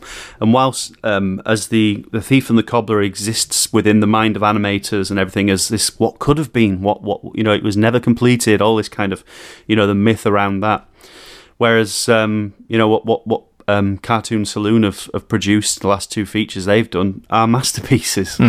There's no way around it, and they're complete, and they're there to enjoy, and every bit of it is just beautiful work. So Julia Young, who has been sort of taking the lead on Song of the Sea coverage, and has been absolutely killing it for us of late. She's done a great deal of the Annecy coverage, and if you look through some of the stuff that she's done recently, she's really, really put together some fabulous interviews. And this interview we have now with her and Tom Moore, I'd absolutely rank amongst them. It's absolutely fascinating to hear about the development of the film. What could have been. I loved, I won't spoil it, but like one of his sort of ideas for how it would have been visually executed. I would have loved to have seen like a test for it at the very least, but some things for practical reasons aren't to be, which is fair enough. And I do think that the decision that they ultimately made suited the film best. But yeah, and also just that, again, someone else who was carrying on working has a lot more up their sleeve, given the sort of track record so far just with these two features, not to mention just the reputation Cartoon Saloon is getting for themselves with their amazing short films and the work they've been doing with television as well. I really do think that there's going to be a lot to look forward to from this lot. So yes, here's Tom Moore, the director of Song of the Sea, which has just at the end of last week been released in UK cinemas. So I really enjoyed The Song of the Sea. It was an absolutely wonderful film. I don't know if you saw when we were talking about it on Twitter, there was a bunch of children in the row in front of me who were absolutely enthralled. They loved it to pieces. Oh, great. That's the most important thing, I suppose, that it goes beyond the animation fans to the kind of actual audience that we originally intended it for. So that's important. Yeah, I think that's the real kind of, that's the tell of a good film. Yeah. Yeah. So for those who are going to listen to this on the podcast who might not know about Cartoon Saloon or who you are or what the Song of the Sea is, can you give me a brief overview of who you are, how you came to be where you are? Right, well, my name is Tom Moore. I live and work in Kilkenny in Ireland, which is a medieval town in sunny southeast of Ireland. And we've had a studio here called Cartoon Saloon for about 16 years. We set it up straight after college in the year 2000. And myself and Nora Toomey and Paul Young are the founders, and we do a whole variety of things, but big reason why we set up the company was we wanted to make our own feature films. Our first one was Secret of Kells, and now we're just getting ready to release Song of the Sea in the UK and Ireland, which is our second homegrown feature film. Oh, wonderful stuff. And can you tell me a little bit about the inspiration behind the Song of the Sea? It was kind of a spiritual follow-up to Secret of Kells in a sense, but for me it was an attempt to sort of reimagine some of the old folklore and retell it for a new audience, a young audience, so that the folk tales and folklore that inspired it didn't become kind of, for tourists, or like kind of cheesy stuff in tourist shops, or maybe considered by kids to be passé. I wanted to try and reinvent it for the kind of vernacular of today, you know. Yeah, and as you say, it is kind of the spiritual second film sort of thing. Was there anything that you kind of picked up from Secret of Kells that kind of helped you with Song of the Sea? Was there anything you learnt in that process? Yeah, for sure, in every aspect. I mean, Song of the Sea was actually bubbling away under the surface during Secret of Kells. It was an idea that came to me in the very early days of Secret of Kells. So it was something that I'd been working on, and even just prior to the release of Secret of Kells, we were working on a trailer, and I was eager to apply as much as I could of what I learned on Secret of Kells to Song of the Sea. But you know, there was a 5-year gap between them, so things changed, even technology. We ended up animating Song of the Sea with TV Paint, which I was a bit reluctant at first, because we'd been a very much paper and pencil studio, and kind of defiantly so for a long time. But we'd done a TV series using Flash, and I'd seen the efficiencies of digital production, but I still felt the final look didn't match paper and pencil animation. But more and more young people were coming in who trained in classical animation but used TV Paint, and I finally converted, and I'm glad I did, because I think it allowed us to do as full animation. It's still frame by frame animation, but it allowed us an efficiency to be more creative, and maybe to do, I think, maybe better animation, because we moved over. So I think that was the big technical change. But story wise as well, I really wanted to focus on the audience from the start. So right from early on, I had friends I'd met after Secret of Kells, and the kind of tour that the nomination for Secret of Kells led to in Pixar and DreamWorks and stuff, and they were really helpful in giving me feedback on the story and the animatic. I kind of treated it was quite an organic evolution for the story, but every iteration that I had in Story Reel, I showed it to my wife's primary school class. So I had about 4 years of different 8-year-olds watching different versions of it, giving me feedback. So very different to Secret of Kells, which was, you know, very much a kind of almost like an internal little secret project that bubbled away for 10 years and then we finally released it. Song of the Sea was much more, you know, and like anticipated both by ourselves and in general, you know. Yeah, no, that's wonderful. That's a great description. Thank you for that. And I suppose as well, both in terms of the fairy tale kind of themes of the two films, the Song of the Sea is also kind of a spiritual following of Secret of Kells in terms of its style as well. You go for this wonderful kind of 2D illustration type style. Yeah, we kind of we dithered about that. We wondered, should we do something very different, because we evolved the Secret of Kells style very purposefully to emulate sort of medieval art or stained glass windows or illuminated manuscripts, things like that. And we wondered, was it appropriate? But it was kind of in our wrists. It had kind of become my style, as it were. It was kind of my first instinct. And so what I did was I asked Adrian Merigeau, who was one of the main background artists on Secret of Kells, to be the art director. And between the two of us, we kind of mashed our styles. And I think we found something that was a nice evolution. I mean, I was mucking around with watercolours. It just felt like the obvious medium for Song of the Sea, and he's such a talented watercolour painter. Like, I learned so much from him, and he brought a really unique sensibility. He kind of brought his own style and some really interesting influences that were from outside what I'd been drawn on for Secret of Kells. So I think it became kind of an evolution, even though it's continuation. I think it's a slightly different direction than Secret of Kells. Yeah, it's really nice as well, the kind of fairy tale theme that just suits it really well.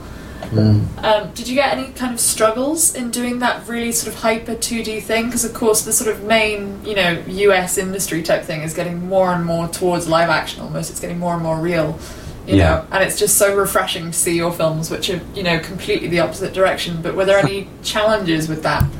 Not once we committed. I mean, at the start there was discussions with different bigger entities that would have wanted it to be a CG or whatever, but what would have been more, that wouldn't have been the main problem for me. The main problem would have been that going that route also would have meant that not only would you have to go CG, but you would also have to make the story much more commercial, let's say, you know, much more more like in the general style of modern 2D or CG animated film. So trying to keep that fairy tale quality, that kind of picture book, kind of timeless. I think 2D animation has a timelessness. Yeah. And the way we put it together, we had this quite a big constellation of co-producers, like 5 partners all over Europe. And they were all small studios like us, and they were all like, I used to joke, they were the coalition of the willing, you know. They were all people that signed up for what we were trying to do. So once we kind of said this is the way we're going, and we picked our partners based on that, there was no more resistance, because everyone knew what they were getting into, and we kind of sidelined any discussion of it going. In fact, one of the most interesting discussions was that I really was interested in making a stereoscopic 3D, and we did a test with like 2D illustrations, but with stereoscopic 3D. I thought it looked really cool, like a pop-up book or something. But in fact, the co-producers pushed back against that, and they said, it's like, we're making a kind of art house type movie, and you know, that's not the right way to go. And anyway, it would have been so much more expensive. They were probably right. Yeah, no, I'm very glad it ended up as it did. It was very powerful as it was. So kind of moving back away from the production now and back towards the sort of story and kind of what you intended, there's a really sort of strong moral behind the story, this kind of environmental message and stuff. Is that important to you? Do you feel, you know, it's not just about keeping fairy tales alive and relevant for children, it's also kind of, you know, giving them that message. Was that intended? Yeah, it came from, I mean, the story itself came from a trip in the West when my son was about 10, and we came across a seal cull where fishermen had started to kill the seals out of kind of a frustration, I suppose. And some of the local people we talked to, or the lady we were renting the cottage from, kind of was telling us about how the old folk belief would have linked people to the environment much more.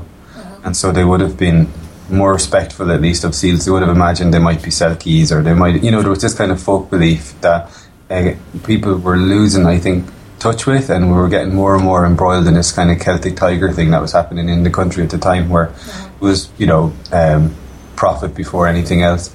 So I sort of wanted to wake people up to a kind of wisdom that was already in the culture, you know, and kind of remind them of that. I mean, the environmental and sort of all of that sort of angle kind of watered down, and I'm glad that it's still there in the film. It started out being a bit more heavy-handed in the first drafts, and I think I'm happy that's the kind of power of these folk tales and these stories, that they can kind of be, that kind of message can be under the surface. You don't have to kind of hit people over the head with it and they still get it, so I'm happy that still comes across. And do you think it's fair to say then that you kind of, yes, your films are sort of intended for a younger audience, but you kind of treat that audience with more maturity, you know, you don't talk down to them? Yeah, I mean, I don't know. I think that we just sort of make the kind of films that we wanted to see ourselves. I mean, I remember the touchstones for us were things like E.T. or Into the West, the Irish film Into the West, or My Neighbour Totoro. And I think those are the type of films that they have another level to them, that you can enjoy them as a kid, and then you can watch them again as an adult, or maybe the adult watching them might see something in it that the kid mightn't see in the first. You know, I think those are the best kids' movies. They've got several levels. I think the best fairy tales and all children's stories have several levels to them, so you kind of try and work like that. I remember my mum, when we went to see E.T., she was really crying, and I remember I was kind of upset about E.T., but I think she was crying on another level. There was another family story going on. There was a whole metaphor going on in E.T. So that kind of thing we talked about, myself and Will, when we were writing the script, that we kind of wanted it to work as a family story that worked for all members of the family, you know? Yeah, absolutely. And do you think animation's like a good medium for that? Do you think it kind of brings something that live action can't? You know, you can talk about more serious subjects and do more nuance, perhaps. Yeah, we talk about that a lot. I mean, we talked about it on Secret of Kells as well, because there were some pretty heavy esoteric ideas floating around Secret of Kells. It was very much a kind of young animation students' film in some ways. We're talking about art being important, and we're working through ideas like that. And even the history, the time we were dealing with all Vikings and stuff, it kind of made us question how heavy did we want to go. So remember, Nora is making a film at the moment called The Breadwinner, and it's set in like Afghanistan in 2001. And so, you know, it's dealing with pretty heavy themes. But when you look at movies like The Grave of the Fireflies by Takahata, they can handle. I think animation has a kind of an interesting quality that it can make things bearable that might be a bit melodramatic or too much in live action. and at the same time they're kind of more immersive in a way too. You can kind of relate more to the animated characters because they don't seem so over there. They don't seem so different. Like whenever you watch a film, you can kind of separate yourself. If you recognize the actor, you can see it's a movie. But somehow animation has a power, at least for me when I was young, that I got more sucked into the story, you know. So. Yeah, no, that's great. And sort of more specifically then about Song of the Sea, can you talk about some of the other fairy tales that you used? It wasn't just Selkies, you know, you had like the Great Seneca and, you know, all the fairies. Yeah, we had too much. Yeah, we had too much in the first draft, and that's why we kind of ended up with the ones that we had. I was packing too many ideas in, and they were all kind of worth exploring. But it was kind of a bit of we called the first draft the Fat Baby, you know, because it was just so, we loved it, but it was too much in there.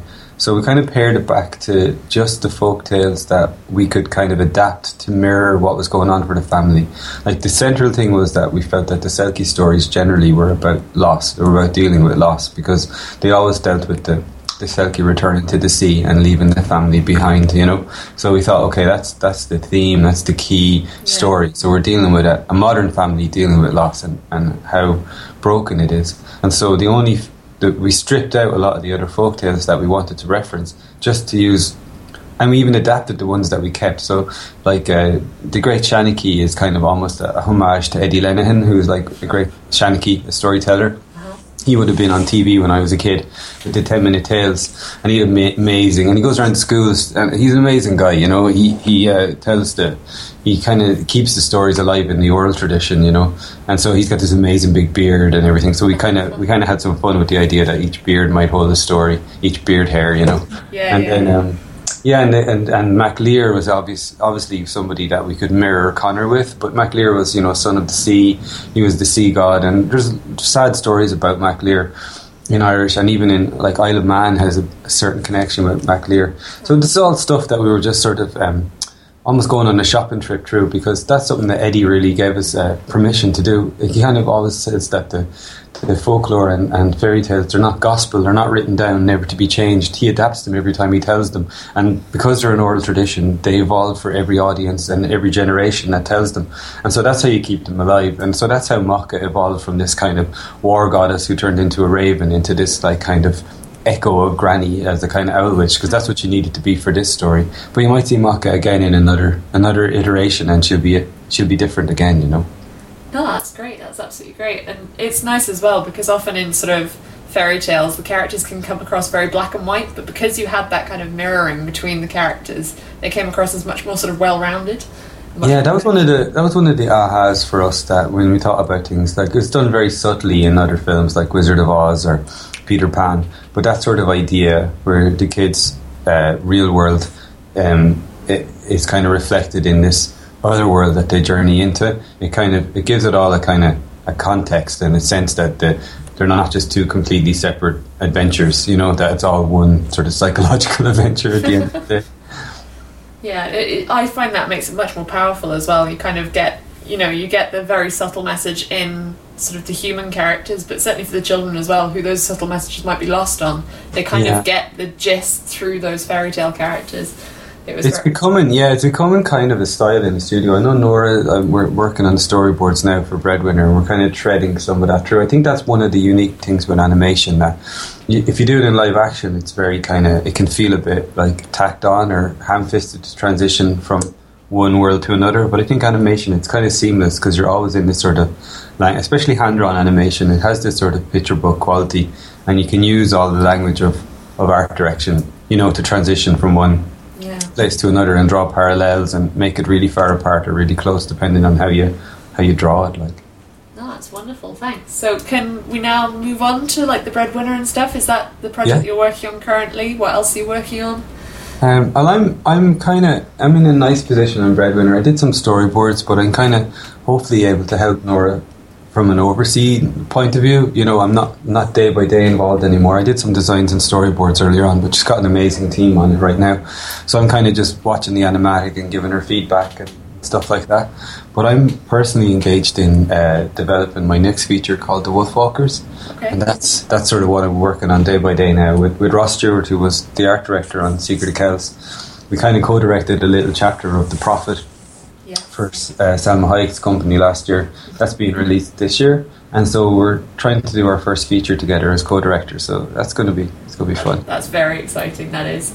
Have you had much of a reaction yet from The Prophet? Yeah, I've only heard good things. I mean, I was excited to see it myself because it was one of the story I always tell about The Prophet was that when I was in school, I never got picked to be on any teams or anything like that. When they called up and asked me to be on a team with like Roger Allers, Bill Plimpton, all these amazing people, Nina Paley and Britzy Brothers, all these guys, I was like, God, I have to be on that team. So even though we were in production of Song of the Sea and I was very busy, I sort of found a way to make time to work on that as well, because I just think it's an amazing collection of artists they put together for that project. So it's really exciting. Yeah, absolutely. I'm very much looking forward to seeing it. We're sort of wrapping up now. Can you give some final words on, who inspires you, advice, people who, admire you and want to kind of follow in your footsteps and make their own films? So final words. Final words. It's a bit of a... Okay. No pressure. Well, I've been asked this a lot over the last while, and it does feel strange to be in it, but I can see how I'm in a position now where I could give an advice, but I still feel like I'm very much a learner, very much a student myself. What I really think is that if you're kind of authentic and you keep at it, like if you keep to your own authenticity, you can't go wrong. And I think, people say that they draw all the time, look to your own life or your stories and, all that kind of stuff. And I think you get that advice from anyone. But what I really found useful advice I got really early on in my career was just to keep showing up, We started off as students. We really should have been applying for internships, but we went meeting people, talking about co-productions or, taking on work for hire. And we were just naive and cheeky enough to do that, but we kept going. Like a lot of people do that, and then they drop out, and they fold and they give up. But I really think that if you want to make something, whatever kind of project it really is the art of teamwork. So it's about getting out there and meeting people and finding the right partners and the people that want to work with you. And there's just a strength in continuing to show up, and people eventually realise you're not going away and you're serious and you are going to make this, and they can either get on board or not, And for me, that's sort of the main advice I would give people, that if they really want to do it and they're determined to not to give up, and perseverance. I mean, anyone who's trained as an animator understands the importance of patience and perseverance. So you have to apply it to your ambitions to be a filmmaker as well. Yeah, absolutely. Well, thank you again. See ya. Yeah, have a good day. Bye-bye. Bye-bye. So that was Tom Moore, director of Song of the Sea, also director of Sigrid of Kells, and hopefully in the not-too-distant future, The Wolfwalkers. And, I also haven't seen The Prophet yet. Have you seen anything of that? The Prophet? No, that it screened at Annecy, didn't it? Yeah. I hadn't realised that there were quite so many people, involved in it. That it was sort of this kind of mass grouping of all these amazing animators. It's kind of like I assume a much less horrific ABCs of Death. That sort of bringing together of all these different sort of talents or something. Yeah. But yeah, no, I'm fascinated to check that out. But yeah, until then, Song of the Sea in cinemas. Should be in cinemas now, or if you're listening to this in the future, on DVD, or if you're listening to this in the far future, on some kind of gun that you can stick to your head and it will inject the images into your mind. Now that is a fine idea. The cartoon gun. A cartoon gun, yes. So I was researching our next guest. It's always good when we get guests on the podcast, Ben, because we get to review their old films and revisit them. And I watched The Cat Came Back by Cordell Barker, and the song's still in my head. Yeah, it's not going anywhere anytime soon. But yeah, a superb film. Absolutely love that. It's there's a lot to be said of people not making. We said earlier on, people not making Looney Tunes anymore or things like that. And this isn't a Looney Tunes short that you made. The Cat Came Back. It's the same level of fun, isn't it? It's a hell of a good transfer they have of it up on the NFB website. They do a fine job of preserving their work. Mm-hmm. It really doesn't look like it's as old as it is. It came out in 1988. If you watch it online, it's you'll be quite, well, hopefully pleasantly surprised by how clean and crisp and clear it looks. It's a really, really nice, high-quality transfer, which is something, that's kind of a geeky thing, I suppose, to profess to being impressed by, but still, it's part and parcel of the whole being into the culture of film and animation, I suppose. Well, it's nice that the NFB look after their films so much, isn't it? You know, it's such a what wonderful institution they are to promote and preserve and protect animation in such a way, and to sort of fund filmmakers and the very nurturing of filmmakers. And Cordell's somebody who has quite a back catalogue. I love Runaway as well. Well, Runaway, I think, is a great example of this sort of sense of the hyper-energetic. I mean, they all are, in a sense. I mean, Strange Invaders plays at a slightly calmer pace, I suppose. The Cat Came Back when there are the scenes of, you know, displacing the cat and finding a way of getting rid of it. Those tend to be very sort of highly charged. Runaway, I think, sort of really kind of carries through that sort of like hyperactive energy. It's a curious thing to, you know, see his latest film, which is called If I Was God. And when I heard about this about a year and a half ago, was wondering how is that frenetic energy of Cordell Barker is going to carry or translate into a stop motion film. And the answer is it sort of doesn't. There are certainly elements of like panic and of action, and there are sort of storms and people freaking out and running away and stuff like that. But there's definitely a more grounded sense of reality to it as a stop motion film. And yet there are these elements of it that then become more fantastical and more like flights of fancy that then do absolutely kind of indulge that playfulness. Mm-hmm. And you absolutely realize, okay, I'm watching a Cordell Barker film. I just like that he's gone in such in a lot of respects, it's a very different direction. Yeah. Even with the designs of the characters, which I believe he designed himself, it is a different approach. I think all of his films have different designs, though, haven't they? I mean, The Cat Came Back and Strange Invaders are probably the closest linked, but Runaway doesn't look like his other 2D films. I suppose in some respects it's more about the quality of the movement. Mm. But I think that the outright cartooniness of all of them... it's interesting that you say that, because if I was going to draw similarities, I would say that Runaway to me feels more similar to The Cat Came Back, and Strange Invaders was the odd one out. Right. But going on a sort of purely design sense, I can see that there are probably quite a lot of similarities to Strange Invaders that wouldn't necessarily be present in Runaway.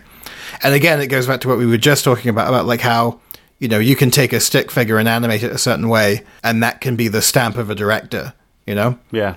He didn't actually, if I Was God, he didn't actually do the animation for the stop motion. He had this crew who worked on the animation itself, and then he animated the kind of fanciful bits, as he'll go into.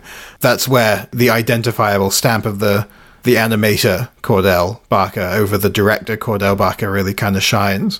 It's a fabulous film for just the visual concepts. We have a Lightbox video with segments of this interview, but also quite a bit of behind-the-scenes footage as well, which I think people would get a kick out of, that really sort of shows like the extra level of craft that went into the film. It's just really just fun to look at, you know? Yeah, absolutely. The elements that you're talking about, the 2D in a sort of 3D environment, really well done. Mm-hmm. Well, I think that it's probably best to just turn it over to him and travel back in time to when this film was still being worked on. This is from a semi-recent visit to the NFB, where I got to catch up with Mr. Cordell Barker. So I'm here at the NFB talking to Cordell Barker.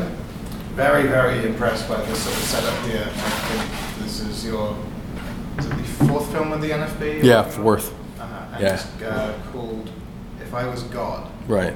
Which is a rather intriguing title. It's my working title, Okay. and I keep toying with the idea of changing it, but I like the abruptness of it. Uh-huh. You know, the just like, and it's probably offensive Right. to a significant slice of people. So, and that has an appeal. I don't know why, but Is there a backstory to this film? Is it an original idea, or is it autobiographical? Do Well- you yourself contemplate being God? who doesn't? But it is ostensibly autobiographical, because it is a memory of me when I was in grade 7. And, you know, those formative years when you sort of have a whiff of adulthood. You know, you're almost kind of there, you're on the doorstep of becoming more adult-like, and sort of sensing that power that's going to come. I'm very bad with memory, like of school years. It's just a blur. So I've actually kind of manufactured a memory, and which is more appealing to me anyway, because there's lots of films out there that are a memory of a certain person, or, you know, very concrete thing, but I wasn't interested in doing that. I wanted to kind of sort of make an amalgam of thoughts at the time. Can you talk a bit about the story of the film itself? Yeah, I debated how much of that I should reveal, but it's like, it is me, as I stated, in grade 7, remembering back, so it's going to have narration in it. So I'm remembering back, and it's during the science component of the class. And there's this frog dissection scene in it, which triggers the whole sort of having the power, like the old electrostimulation thing of the frog, and speculating on having that kind of life and death, or seeming life and death abilities. And in the classroom, though, there's a little microcosm of society. There's the person. I was very short in grade 7, extremely short, and so I'm being bullied by a girl that's even shorter than me. But I'm attracted to a girl that's much taller than me, and so this whole thing plays out. And there's little imagination sequences. And one of the things that drove me to do this, I wanted to do stereoscope, and I love the idea of kids in a classroom on a grid, like it's not just a bunch of stuff in there. Everybody's sitting in kind of an order, right? And that kind of box-like, grid-like formation of kids in a classroom really appealed to me in stereoscope. You have, everything's defined. And stop motion is perfect for that, for stereoscope. And because it has this kind of weird sort of surreality to it. But I also wanted to do other forms of animation as well. So as a grade 7 student, as I'm speculating about having the powers of God, I'm going off on little imagination sequences, which allows me to dabble in other animation techniques. And the animation techniques are triggered by the very things that are in the classroom, the different mediums. And so I just thought, it was a good vehicle for me to kind of experiment and just kind of go nuts. So had you worked with stop motion before now? No, never. Dangerous thing. But here's the thing, is that I knew that I needed, because the classroom had to have a certain kind of semi-reality to it, like a professional base to work from. And so I'm working with a small animation crew of Dale Hayward and Sylvie Trouvé, a couple that do animation together. And so they did my characters in the classroom based on my designs, and I did very detailed animatics so that I could control everything. And then from there, the imagination sequences, I wanted to do those because they're imagination of a grade 7 student. So I felt that once the professional base level was set in the classroom, I could be as naive as I wanted in the imagination sequences. So as a result, if it looks bad, I can just say, well, it's supposed to look like that. So it's perfect. So the reality of the film is what your crew is working on, and then you have you're taking on the fantasies. And right, yeah. So there's there's like 2D that's kind of mixed into a stop motion 3-dimensional world on a flipper machine that I built.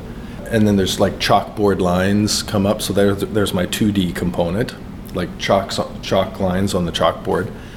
And then claymation, there's some right there.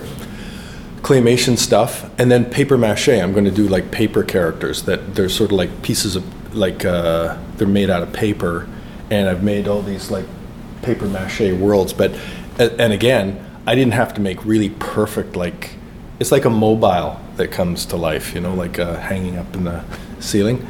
But the mobile only has to look as good as a grade 7 student could possibly make it. So again, the bar has been set low for me. Yeah. A nice tactic. As far as the incorporating the 2D elements, is that going to be done separately and composited in, or are you doing it as part of the overall stop motion? No, yeah, that would definitely be animated separately and then composited in, because to do it on the chalkboard and wipe it off, you'd have, I think, too much of that boiling awareness of stop motion look. And there's certain areas that I want to get kind of away from the stop motion feel of the film so that it feels like the other form, like 2D, that sort of clean, controlled 2D stuff. So yeah, I'm trying to be, as much as I can, compartmentalize and keep things so it feels different, than the main part of the film. So, which is, I'm hoping that'll be successful, but who knows? The films that I think we're all familiar with of yours to date, the predominantly 2D films, there's a very loose, very sort of frenetic energy to them. Yeah. Is that something that you're going to try and capture in the stop motion elements of this film? Or are you looking at it from a completely different? Well, yeah, that's a really interesting question, because the cutaway scenes, like the imagination sequences that I'm doing, I want to be in full control and bring in those elements of speed and frenetic activity. And yet part of me wants to kind of stay away from the overly frenetic stuff of like Cat Came Back and things like that, where I'm just trying to experiment with a different tone and a different kind of pacing. But the trouble is, when I do it and then I look at it, I'm constantly going, it's like that's really hanging on the screen for a long time. I should really tighten that up and cut out some frames. And then when it starts getting faster and faster, it feels right to me. And I guess I'm an impatient viewer. And once I see something and I get it, then it's like, okay, like move on. And that's, I guess, how I approach my own stuff. That I want it. It's like I've already gotten it already, and I want it to jump to the next thing. So it's a bit of a mix, but like I've always said in different interviews, is that any filmmaker, in a way, it's very hard to escape your own sensibilities. And I think everybody, they might try to experiment and go in different areas, but you end up kind of doing that same kind of tone, over and over again. So we'll see, Like the stop motion is a little bit slower than I would like of my own stuff, but I may have to just stick with the way it is. So you've been quite involved in the design side of things for the stop motion? Completely. Yeah. I would do drawings up, like profile drawings, face-on drawings, and just all the detail stuff, like all the props, giving sort of schematics of how they go together. And because I had a very particular look, I didn't want it overly set dressed, because I see a lot of stop motion that has got tons of set dressing in it, and I didn't want that. I wanted things to be a little bit more blank, a little bit more sparse, and like big, especially not from this wall, but in the reverse angle, when you look at the kids, it's not like a wall behind them that has tons of things taped to the wall like you would see in lots of stop motion films.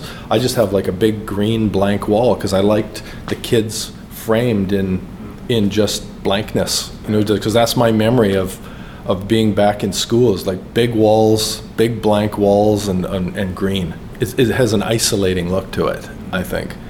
So very much like the whole design and staging, and I even learned how to do Maya enough so that I could work out desk sizes and kid spacing and choose lenses, because I wanted to know, well, how many, like if I see this kid sitting here, how many kids will I see behind him?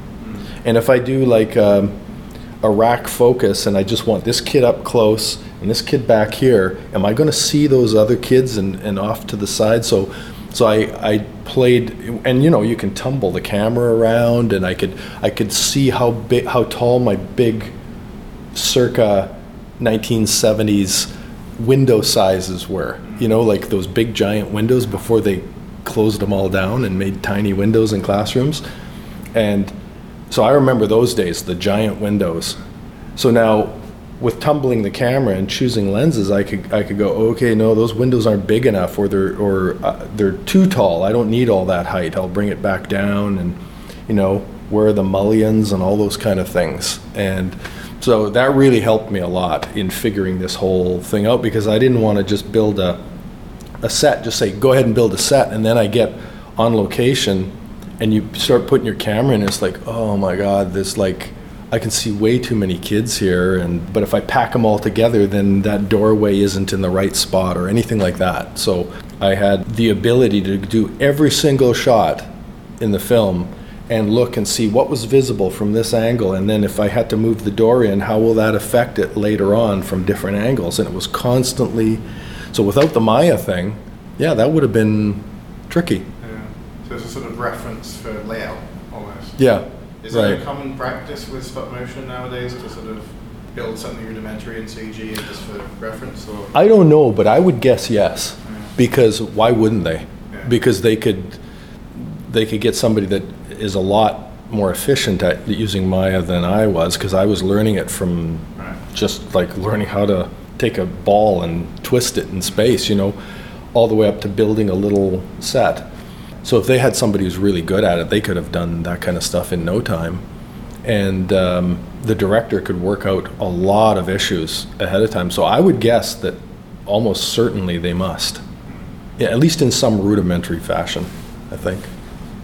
So you mentioned it's going to be stereoscopic, and something I've noticed with some recent NFB films and the ones that have been made for 3D projection, is that they really sort of pushed the boat out a bit as far as using 3D, not just for its own sake, but just as something that really helps the story and really kind of justifies the layout of a shot and things like that. Right.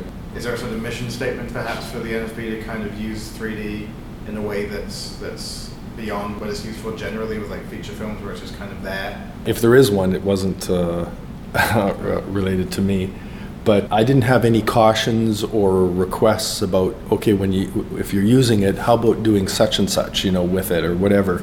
So I'm just using it. I'm probably using it in a very sort of tame sort of way. Like I'm not really exploring boundaries other than what I said about, I like the idea of stop motion because it creates that surreality, but I'm keeping everything kind of in the box, screen plane back. I love that. It's when it starts leaping out that I just find it too gimmicky and distracting. But when it's down in the well, I just find that charming. And in fact, I always think of it as almost like a diorama, like the shoebox dioramas. And in fact, that's one of the things that drove me to do this, because I have shoebox dioramas in the film, like little mini ones here in the classroom, but then you go into them. I have larger scale versions, but even that, I'm not bursting anything out of the screen. I'm keeping it down in the well. And I think that works very well with stop motion, like you say. It's less effective because CG is always CG, and 2D is very hard to pull off in a stereoscopic way, because inevitably the layers are going to have flatness to them. Mm-hmm. Unless you're designing it in a very graphic, flat, flat planes in a 3D space, but your designs have to be very obvious that it's that flattened kind of thing. Whereas something like a film I saw yesterday from here, The End of Pinky, where character animation is more or less flat, but the way the environment is constructed and sort of conceptually thought through, that makes it very interesting to watch. Right. It's having a good angle with it, which is nice. I like the diorama angle for this. It sounds interesting. Yeah, well, I hope so. In a way, I was sort of, because I was blown away by the feature film Gravity, but I have a space sequence in mind, because the paper mache globes and planets and all that. So that should be fun, because I have to shoot them all as separate elements, and then it's like I have all my ingredients, and then I go into the comping and see this world kind of generating in front of me, and then I can decide how much depth and how much coming out of the screen. I could see certain parts. Like I say, I'm not so big on things like leaping out the screen, but I could see like the sun there.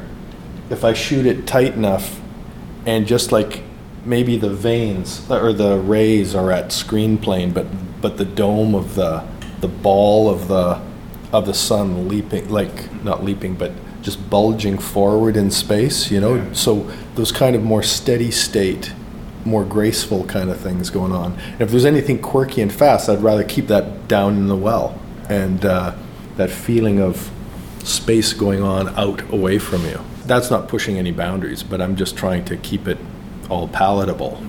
So the last film of yours I'm familiar with was Runaway. And is this the first project you've worked on since then? Yeah. Or have you had any sort of other projects in the meantime, or is it just straight from one to this?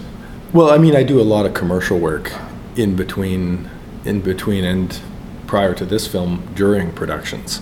And yeah, it just takes me a long time. Like a ridiculously long time. I was talking to Bill Plimpton once, and I think he started around the same time I did, or even shortly after I did, in the business. Because, you know, he was an illustrator first, and then... But my first film was in Zagreb back in 88, and he had his film, I think his second film was in there. And then I saw him a couple of years ago, and we were talking, and I said, well, how many films have you done? And he said, well, I guess it'll be about 52 now. And I was just like, what? I got to find a different technique or something, because they take me forever.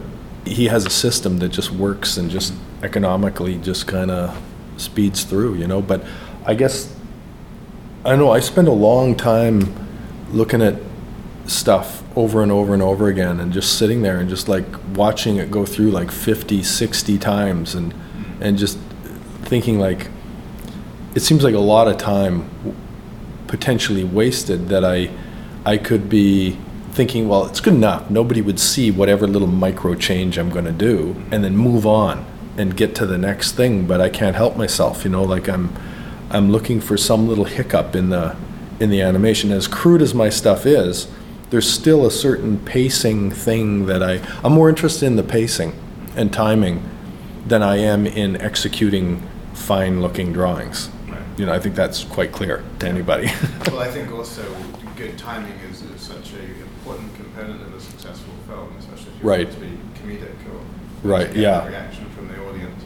So in some respects, Yeah, a beautifully drawn film that the timing's a little off, I think sinks it like crazy. I mean, not for everybody, because some people, if it's beautifully crafted, they're on board. And stuff that I look at and I kind of go, okay, well, I'm looking at my watch, and I'm just, not that everything has to be hyper speed, yeah. but sometimes if the moment hangs just beyond what even a poetic amount would have sufficed, I don't know, just like it loses me. And I just think if you had a better editor in there, you know, maybe the thing would have held together, it'd be a tighter film. So you've had a quite long-standing relationship with the National Film Board over these 4 films. How was it that relationship began? Well, I had gone to the film, I'd wanted to do a film board film. I was working in a animation studio in Winnipeg, and I'd heard through somebody that the film board would be very receptive to any of the animators working there of approaching the film board to do a film. What I didn't realize at the time was the film board had just established an office, a Western office there, just only a couple of years prior. I thought they'd been there forever, and because I was just a young guy, like 17. And so eventually I put together a film about an old man and his cat and this adversarial situation in this house. And I presented it, so I went to the film board in Winnipeg and presented it to them, this storyboard, and they didn't really want to do it. But they did say, well, you've presented this story about an old man and his cat, and we really want to do, we love the idea of doing The Cat Came Back, which a local, he was more than just local, he was kind of like this national touring troubadour style children's performer, you know, like that singing with a guitar to the kids. And Raffi type, Fred Penner. So he made The Cat Came Back, which is actually by now it's about 130-year-old American folk tune, but he had made it his signature tune. So they said, we don't want to do your storyboard, but would you like to take on and do The Cat Came Back?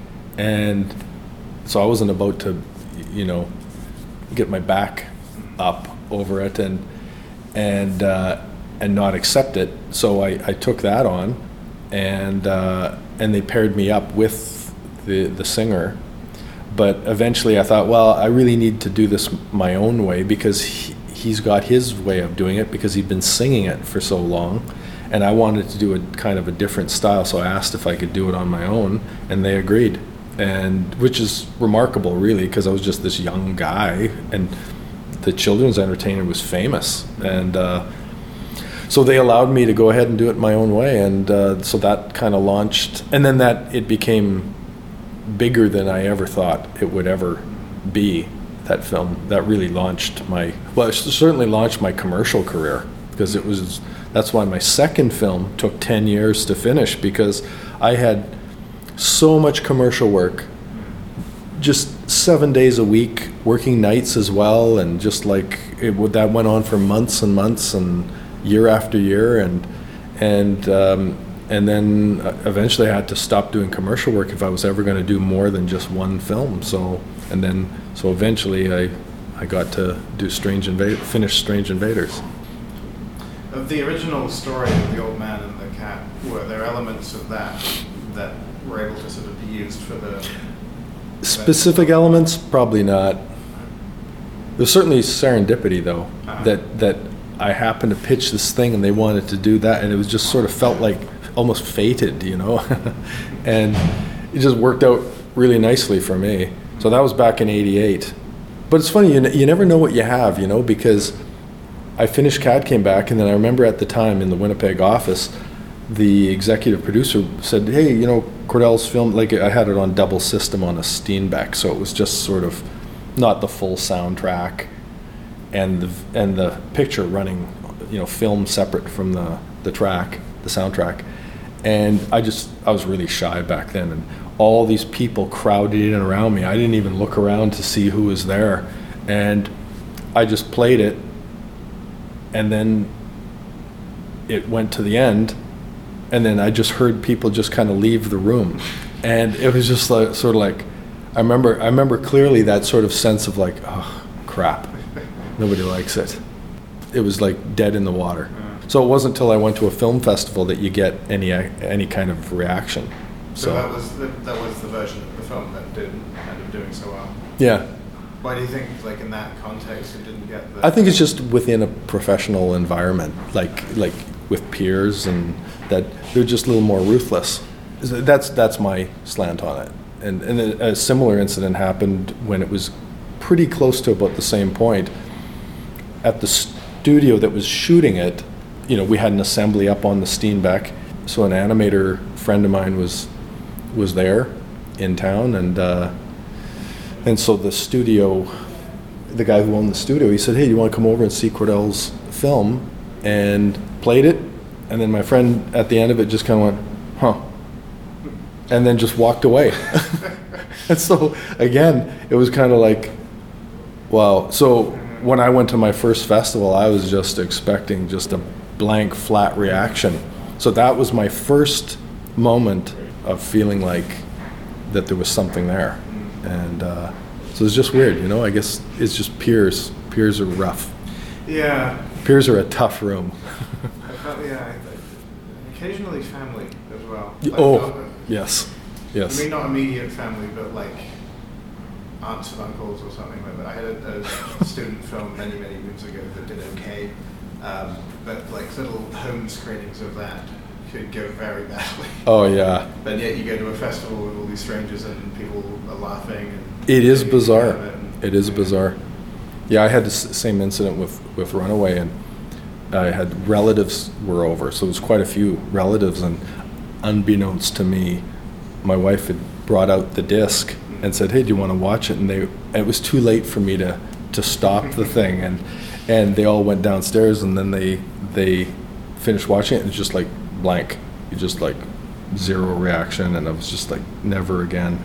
So, in fact, going home, there's some friends, we're going to be having supper with them, and they'd even suggested, when you get back, we're going to have a Cordell Barker screening night, and we're going to show your films, and I just hey, have fun because I'm not showing up. Like, So thank you to Cordell Barker for taking the time during the production of If I Was God, film which played at Annecy. Rather bizarrely not in competition, but then Annecy does have a bit of a tradition of putting some fabulous work out of competition. And some stuff not even getting selected at all that goes on to do fabulously well. I would expect that this film, If I Was God, should have a bright future ahead of it in terms of further festival inclusion, just because it's doing stuff that ought to be seen. It's a celebration of animation in the way that the best short films are. A comparison that a couple of people have sort of drawn, it's sort of Tim Burton-esque in a sense, the dissection scenario. He himself kind of noted that around the time he had sort of started working at Frankenweenie had just come out, and so he was a little worried that it was going to, have some parallels to that, and as it turns out, it didn't really at all. It's not that it reminds you of Tim Burton, it reminds you of the feeling you used to get when you watched old Tim Burton films. Yeah. Those wonderful little stop-motion-y bits in, not even Nightmare Before Christmas, but like stuff in Beetlejuice or Pee-wee. The kind of pleasant uncomfortableness of stop-motion, in a way. I had forgotten just how much, like, stop-motion was in Beetlejuice. Oh, yeah. It was on not that long ago, but it's really got lots of lovely little vignettes in it. I had completely forgotten the bit where they make sort of horror masks of their own faces. Do you remember that bit? Yeah, where the stretch. Yeah. And then, yeah. Well, I know she stretches her face, and what does he do with his? Does he pull his back or something? Yeah, they both kind of stretch out their face and kind of make sort of Halloween masky type things, but just out of their own skin. I remember her looking like Spy versus Spy or something like that. And then, of course, there's Large Marge from Pee-wee, who I still have issues with all these podcasts later. He's incredibly, when it comes to practical filmmaking, Tim Burton is very up on that, isn't he?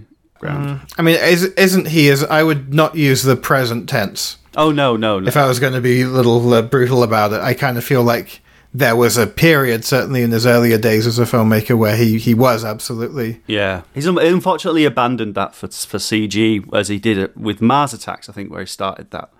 Because I think originally they were all going to be stop-motion, the aliens, in Mars Attacks, which I think would have been a lot better. It's going to be McKinnon Saunders, wasn't it? It was, yeah. I think it was going to be Barry Purvis, so... Maybe that was the turning point. Maybe that was where he zigged where he should have zagged. Maybe.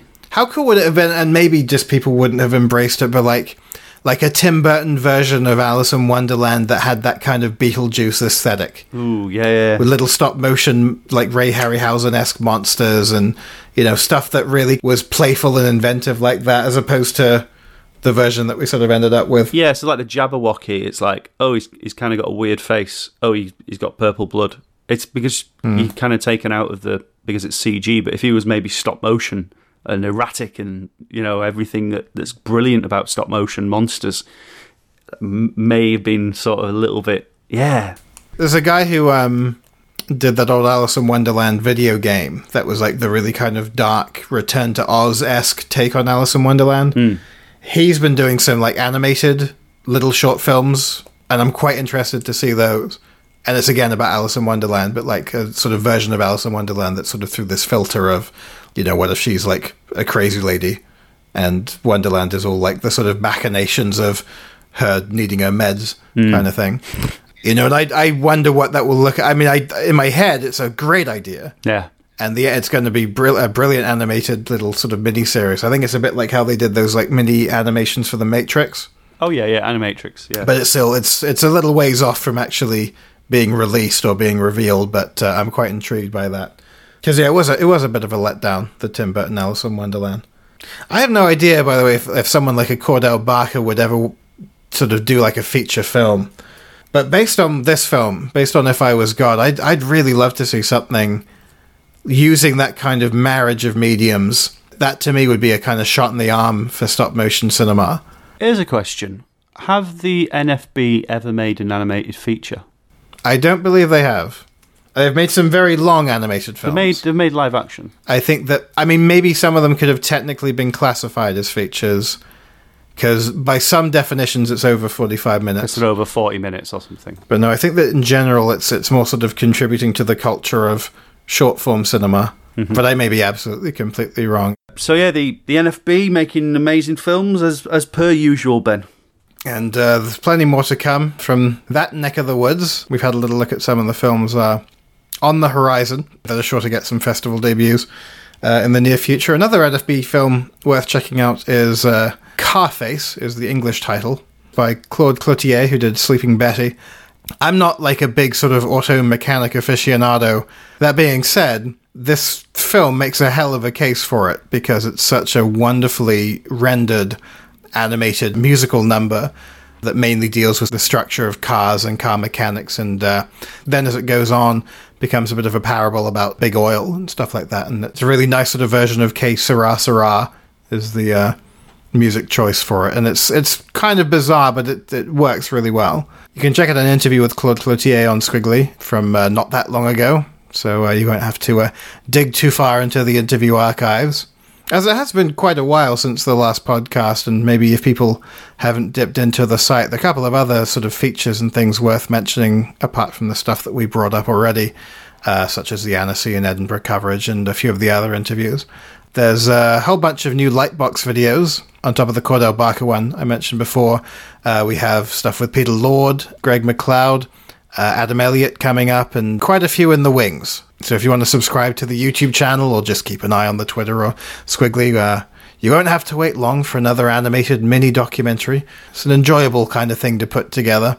And there's hours now, absolute hours worth of interviews with people in the industry, both feature film directors and short film directors. It's a great scope. It's a great series. Actually, we're at a point now where there's been so many where there are thematic playlists that you could browse through if you fancy, if you just want to look at documentaries on women animators or documentaries on stop motion animation or British animation or NFB animation.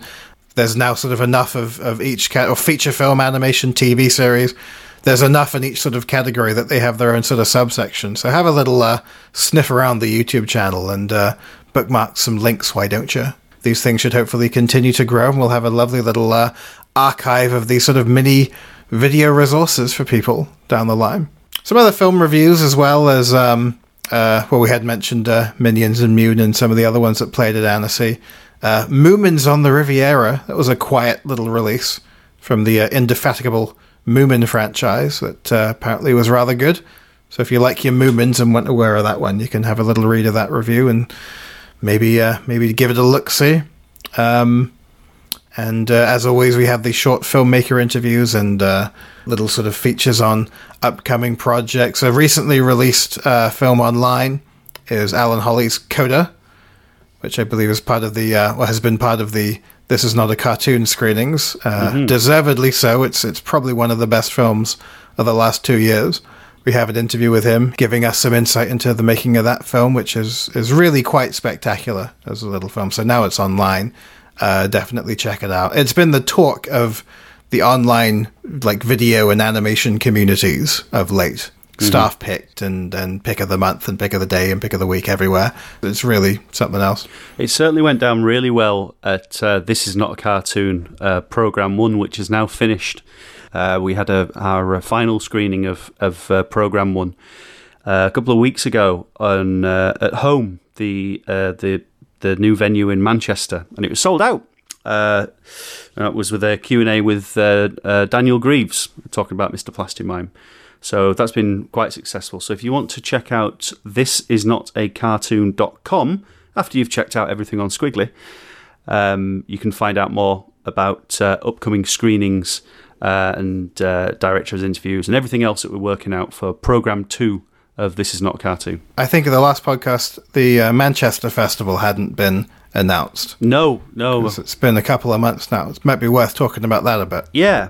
So it's exciting that animated short films are returning to cinema screens in the UK, which has been a welcome return, really, because of the sort of decline of animation-only festivals in the UK, which seems to be kind of turning around with the launch of the Manchester Animation Festival, which was top secret when we recorded the last podcast, but we can finally talk about it now as we've launched the website, which is manchesteranimationfestival.co.uk.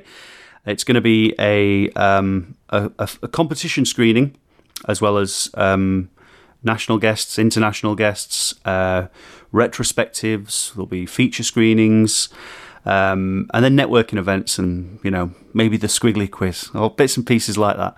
Everything hopefully that people want from an animation festival, or a place to for a community to gather together and celebrate animation. And we're now looking for short films which people can enter for free on the website. And all they'll need really is a Vimeo link, and it can be password protected as well, or a YouTube link, or some link to the film online. And the competition is open for submissions until the 15th of August. Something that I've noticed about the culture of film festivals that's changed drastically. A is like, we had definitely talked about it, certainly from our perspective, like the UK film festival scene being on the decline. I hadn't been sort of actively sending stuff out to film festivals until quite recently, for about 3 years since the last film that I really kind of put out there. And as I've been kind of getting back into it, and I'm going through the spreadsheet and all the film festivals that, have existed over the years, and so many of them just aren't there anymore. And it actually was a little chilling. Like, oh my God, like this is stuff that you just sort of assume is going to be around forever all over the world. It is drying up. It isn't just a UK thing.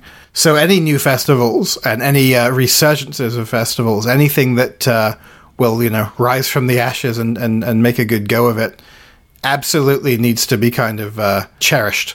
And if you have a new film, if you have a new idea, if you have something that is festival worthy in your mind, it may very well be festival worthy in the minds and the eyes of festival curators. So don't dilly-dally. It's like, this is the other thing also, it's so easy now to send in stuff to festivals. When I was a young'un, Steve, settle down, folks, because we're going down memory lane with boring old Uncle Ben. Many, many moons ago, those 3-4 years ago, when I was still sending stuff to festivals, you had to burn the f***ing DVDs, you had to print out the customs labels. Sometimes they'd make you do a separate CD-ROM with like the synopsis and the photograph. What? And like the subtitle tracks on it. You couldn't just email that shit over. It was ridiculous. It would take up like 20 megabytes of an entire CD. It was so like arbitrary and like needlessly, and having to pay the postage on top of all of it. And then, the pain in the ass of going to the post office, and maybe, you'd dated the woman who worked behind the till a few years before, and it was a little awkward, but it was pretty much next door, and the only other nearest post office was 20 minutes the other direction. And so you just kind of have to brave it and avoid eye contact. But it's hard to avoid eye contact when you've got 20 parcels, and each one needs a new customs label, because you can't just write out a whole bunch of them in one go. Each country has their own customs parameters. So anyone who's experienced that will know that today, festival submission is a much easier process. For the most part, you can do it through secondary websites that list all the festivals that they're partnered with. You fill in a form once, and you're ready to go. Even if you don't have to do that, just filling in your film info at each individual festival, it takes like a few minutes at a time, and you don't have to worry about burning anything or packaging anything or customs labeling anything or weighing anything or, converting things to digi-beta. That was another one. What the f***, Steve? Now, from your description, I gather that MAF is as a streamlined and very simple submission process. Yeah, it's like 3 pages on a website, basically. So people have got until the 15th of August to submit their work to the Manchester Animation Festival, and they can do at manchesteranimationfestival.co.uk. I'm very excited to be a part of that, because I'm working together with some of the team from the Bradford Animation Festival. Obviously, Bradford not happening this year, as they continue to review their festival package. But this year, certainly at Manchester, I'll be working with Deb Singleton, who was the director of the Bradford Animation Festival for years, and she was part of the team there for 11 years. Jen Hall, who programmed the festival for 5 years and used to work for the film team. And Bill Lawrence, who founded the Bradford Animation Festival 24 years ago, something like that, and the Bradford International Film Festival. So, yeah, all these people propping me up, doing all the hard work. Yeah, it's a good position to be in. It's not a bad one, yeah. So we've some very exciting developments. I'm really looking forward to announcing on the sort of maybe upcoming editions of the podcast. And obviously for any news, you can check out squiggly.co.uk or keep your eye on the Manchester Animation Festival Facebook page, which is facebook.com/Manchester Animation Festival, or the Twitter page at MCR Animation.